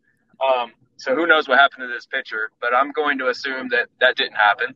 Anyway, I was just like, I'm talking to Drake and I'm like, you know what? I kind of like Asher Hill. I think it's a way cooler name than Anthony Henry. Like that's just my name. It's very plain. And he was not amused. He was upset by that. Well, he might have said some words about, the company. Nice. Well, Anthony, it has been an absolute pleasure. We appreciate you taking time out of your busy schedule. Anything you want to leave with the fans, the listeners, before we let you go this evening? No, you know what? Maybe, yeah. Let's shoot the shot, whatever, right? Right. So, again, we talked about AEW. We talked about JD Drake and I being on Dynamite and having the opportunity against Danielson and Mox. And like I said, over the moon by the fact that we had that opportunity. I feel like we have a lot more to show. And if the fans want to get this happen, like, show your support for the Workhorsemen. Show your support for the Workhorsemen in AEW. Let's make that thing happen. I know Tony is maybe on the fence about it. I don't know. I hear he likes it, so let's make it happen. Workhorsemen for AEW. Yep. I like it. We're all Let's in get here. the contract. Let's do it. Please, get the guy contract. Please. Let's do it, baby. He deserves it. Yes. Him and JD Drake would be an awesome addition to any promotions tag team division, especially AEW. And then they can go between AEW and Ring of Honor, and you'll be seeing Anthony. You'll be a household name. It'll be That's fun. right. Lots of opportunities. You can have us against the Briscoes again. Please, can we get you guys against the Briscoes as Super Card of Honor? I know everybody wants FTR, but I'd love to get to see the Workhorsemen get a chance to shine, because I think that's all. Like you said before, that's all you really need. Get a couple eyes on you and introduce you to a whole new fan base who's not familiar with the Workhorsemen. That's it. That's all we need. One shot, one opportunity. Eminem. Will you live? Yeah, I'm not gonna go there. I'm not gonna go into the lyrics. You know it. I was hoping you were going to start rapping. Anthony, it's been an absolute pleasure. We look forward to talking to you again in the future. Enjoy the rest of your night, and we'll talk soon, sir. Hey, thank you so much. Our pleasure. Thank you, Anthony. Thanks, all right, Anthony Henry. Woo! Walmart connoisseur. Kit Kat. What a connoisseur. tie. What a guy. Let me send him a message and just thank him. You know what, Matt? Dare I say, top 5? I think he's right there. I think so too. I think he's definitely a workhorseman, as we are. And actually, I think you and I should round out the workhorsemen. To be honest with you, I think it should be you, me, JD Drake, and Henry. I think that would be big box office. I'm all in. Sign me up, man. There you go. Sign me up. Let's do it. Let's do it. Box office. This has been an absolute blast. We didn't really talk a lot of current wrestling, and I'm okay with that, because I think we had a lot of fun talking about Scott Hall, Razor Ramon, rest in peace. Yeah. I'm sure we'll see all the tributes this week, and please go out of your way, watch some Scott Hall stuff. We can't say it enough. He's a legend in this business, and he definitely has an impact on myself and Kevin and Tony. Don't watch WCW Uncensored 99. Don't. Do yourself a favor. Scott Hall's not even on that show. Don't even watch it. He wasn't even on the show. Yeah. Do you, Tony, Kevin? That's right. Kevin, do you have a going home? Let's figure it out. I think I do. Nope, I don't. So do you have a going home? I do have a going home because I am a New Japan mark. Maybe your going home will trigger my going home. Oh, maybe. Oh, I did have a going home, and I think it's exactly what your going home is going to be, because I stumbled upon a YouTube video and I watched it, and I think it's what you're going to say. Oh, well, my New Japan going home. My going home was the New Japan Cup is taking place, and we are down to the Elite Eight. We actually found out who will be going on to the semifinals. No, I'm sorry. We're down to the Sweet 16. Oh, math is not my strong. Oh, we're not quite down yet then. But your quarterfinal. So this is who we have. All right. Today, Tanahashi and Naito, and Jeff Cobb, Yoshihashi. And the winners of those matches will go on to the next round. Great-O-Khan, Zack Sabre Jr., Sonata, and Will Ospreay. Then Shingo Takagi, Chase Owens, Evil, and Hiromu Takahashi. We've already seen Okada defeat Taichi and Sema defeat Hiroki Goto. So we're getting down to the nitty-gritty of the New Japan Cup, and I am thoroughly enjoying that. So maybe you could shed some light on this going home. But apparently, even though on Impact they were kicked out of the Bullet Club, apparently it's really official now that Tama Tonga and Tonga Loa are now officially got booted out of the Bullet Club. Dude, the Bullet Club's a fucking disaster in Japan. But I guess it was in Japan. I guess it was in Japan. Yeah. Or it was and they got during the New Japan Cup. It's an absolute shit show. Wow. So how do you feel about the Bullet Club nowadays? I mean, look, I'm not going to lie to you. They need Jay White to come back to straighten everything out. No. Figure out. Look, if the fixer, if you will, if the Gorillas are out, then they're out. There's a lot of members of the Bullet Club still. There's a lot. Yes, we do have a lot. We still have El Phantasmo. We have Taiji Ishimori, Bad Luck Fale, Yujiro Takahashi. The Good Brothers are over here in the States. Chris Bay. That's right. I think Chris Bay is the next one to go, though. Yeah, you think so? I think so. He just doesn't. I didn't watch Impact this past week, so I really have nothing to base this on. But I just feel like he just doesn't fit for some reason. I have no idea why. I think he might be he's a little more animated than he always was. But I love Chris Bay. Anyway, that's it. Going home. Who doesn't love Chris Bay? Oh, Chris Bay is the best. He's the best. Well, this has been Kevin. This has been a lot of fun. I agree. I concur. As always, we will be back next week. We're going to do the Can You Beat That Challenge. We also have Khan joining us, former Ring of Honor 6-man tag team champion, featured on AEW Dark Elevation. So he'll be joining us. And we'll have tons of more wrestling news. Special thanks to Anthony Henry for joining us tonight. And I don't know, Kevin, you got anything else to say before we get out of this wonderful place? No, man. Thanks. Thanks everyone for watching. We had a lot of people on the YouTube and the StreamYard chiming in, and it's great. Thank you for everyone that continues to support us. We're getting old, but we're still doing it. So thank you very much. It means a lot.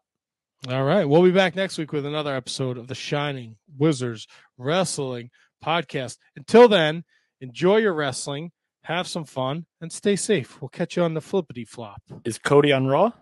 Cody was not on Raw yet. Okay. We'll go out feeding the ducks. Oh, I got to take down the going home banner. No. Oh. We're feeding the ducks. Who's feeding the ducks? Turn it up. Oh, yeah. Yeah. This is where my shitty voice comes in good. Yeah. Rate, review, subscribe. Thank you all for watching. We'll catch you next week with another episode of Shining Wizards Wrestling Podcast. Get down. We got to get us off the ring first. Should I end the broadcast? Get down. I got it.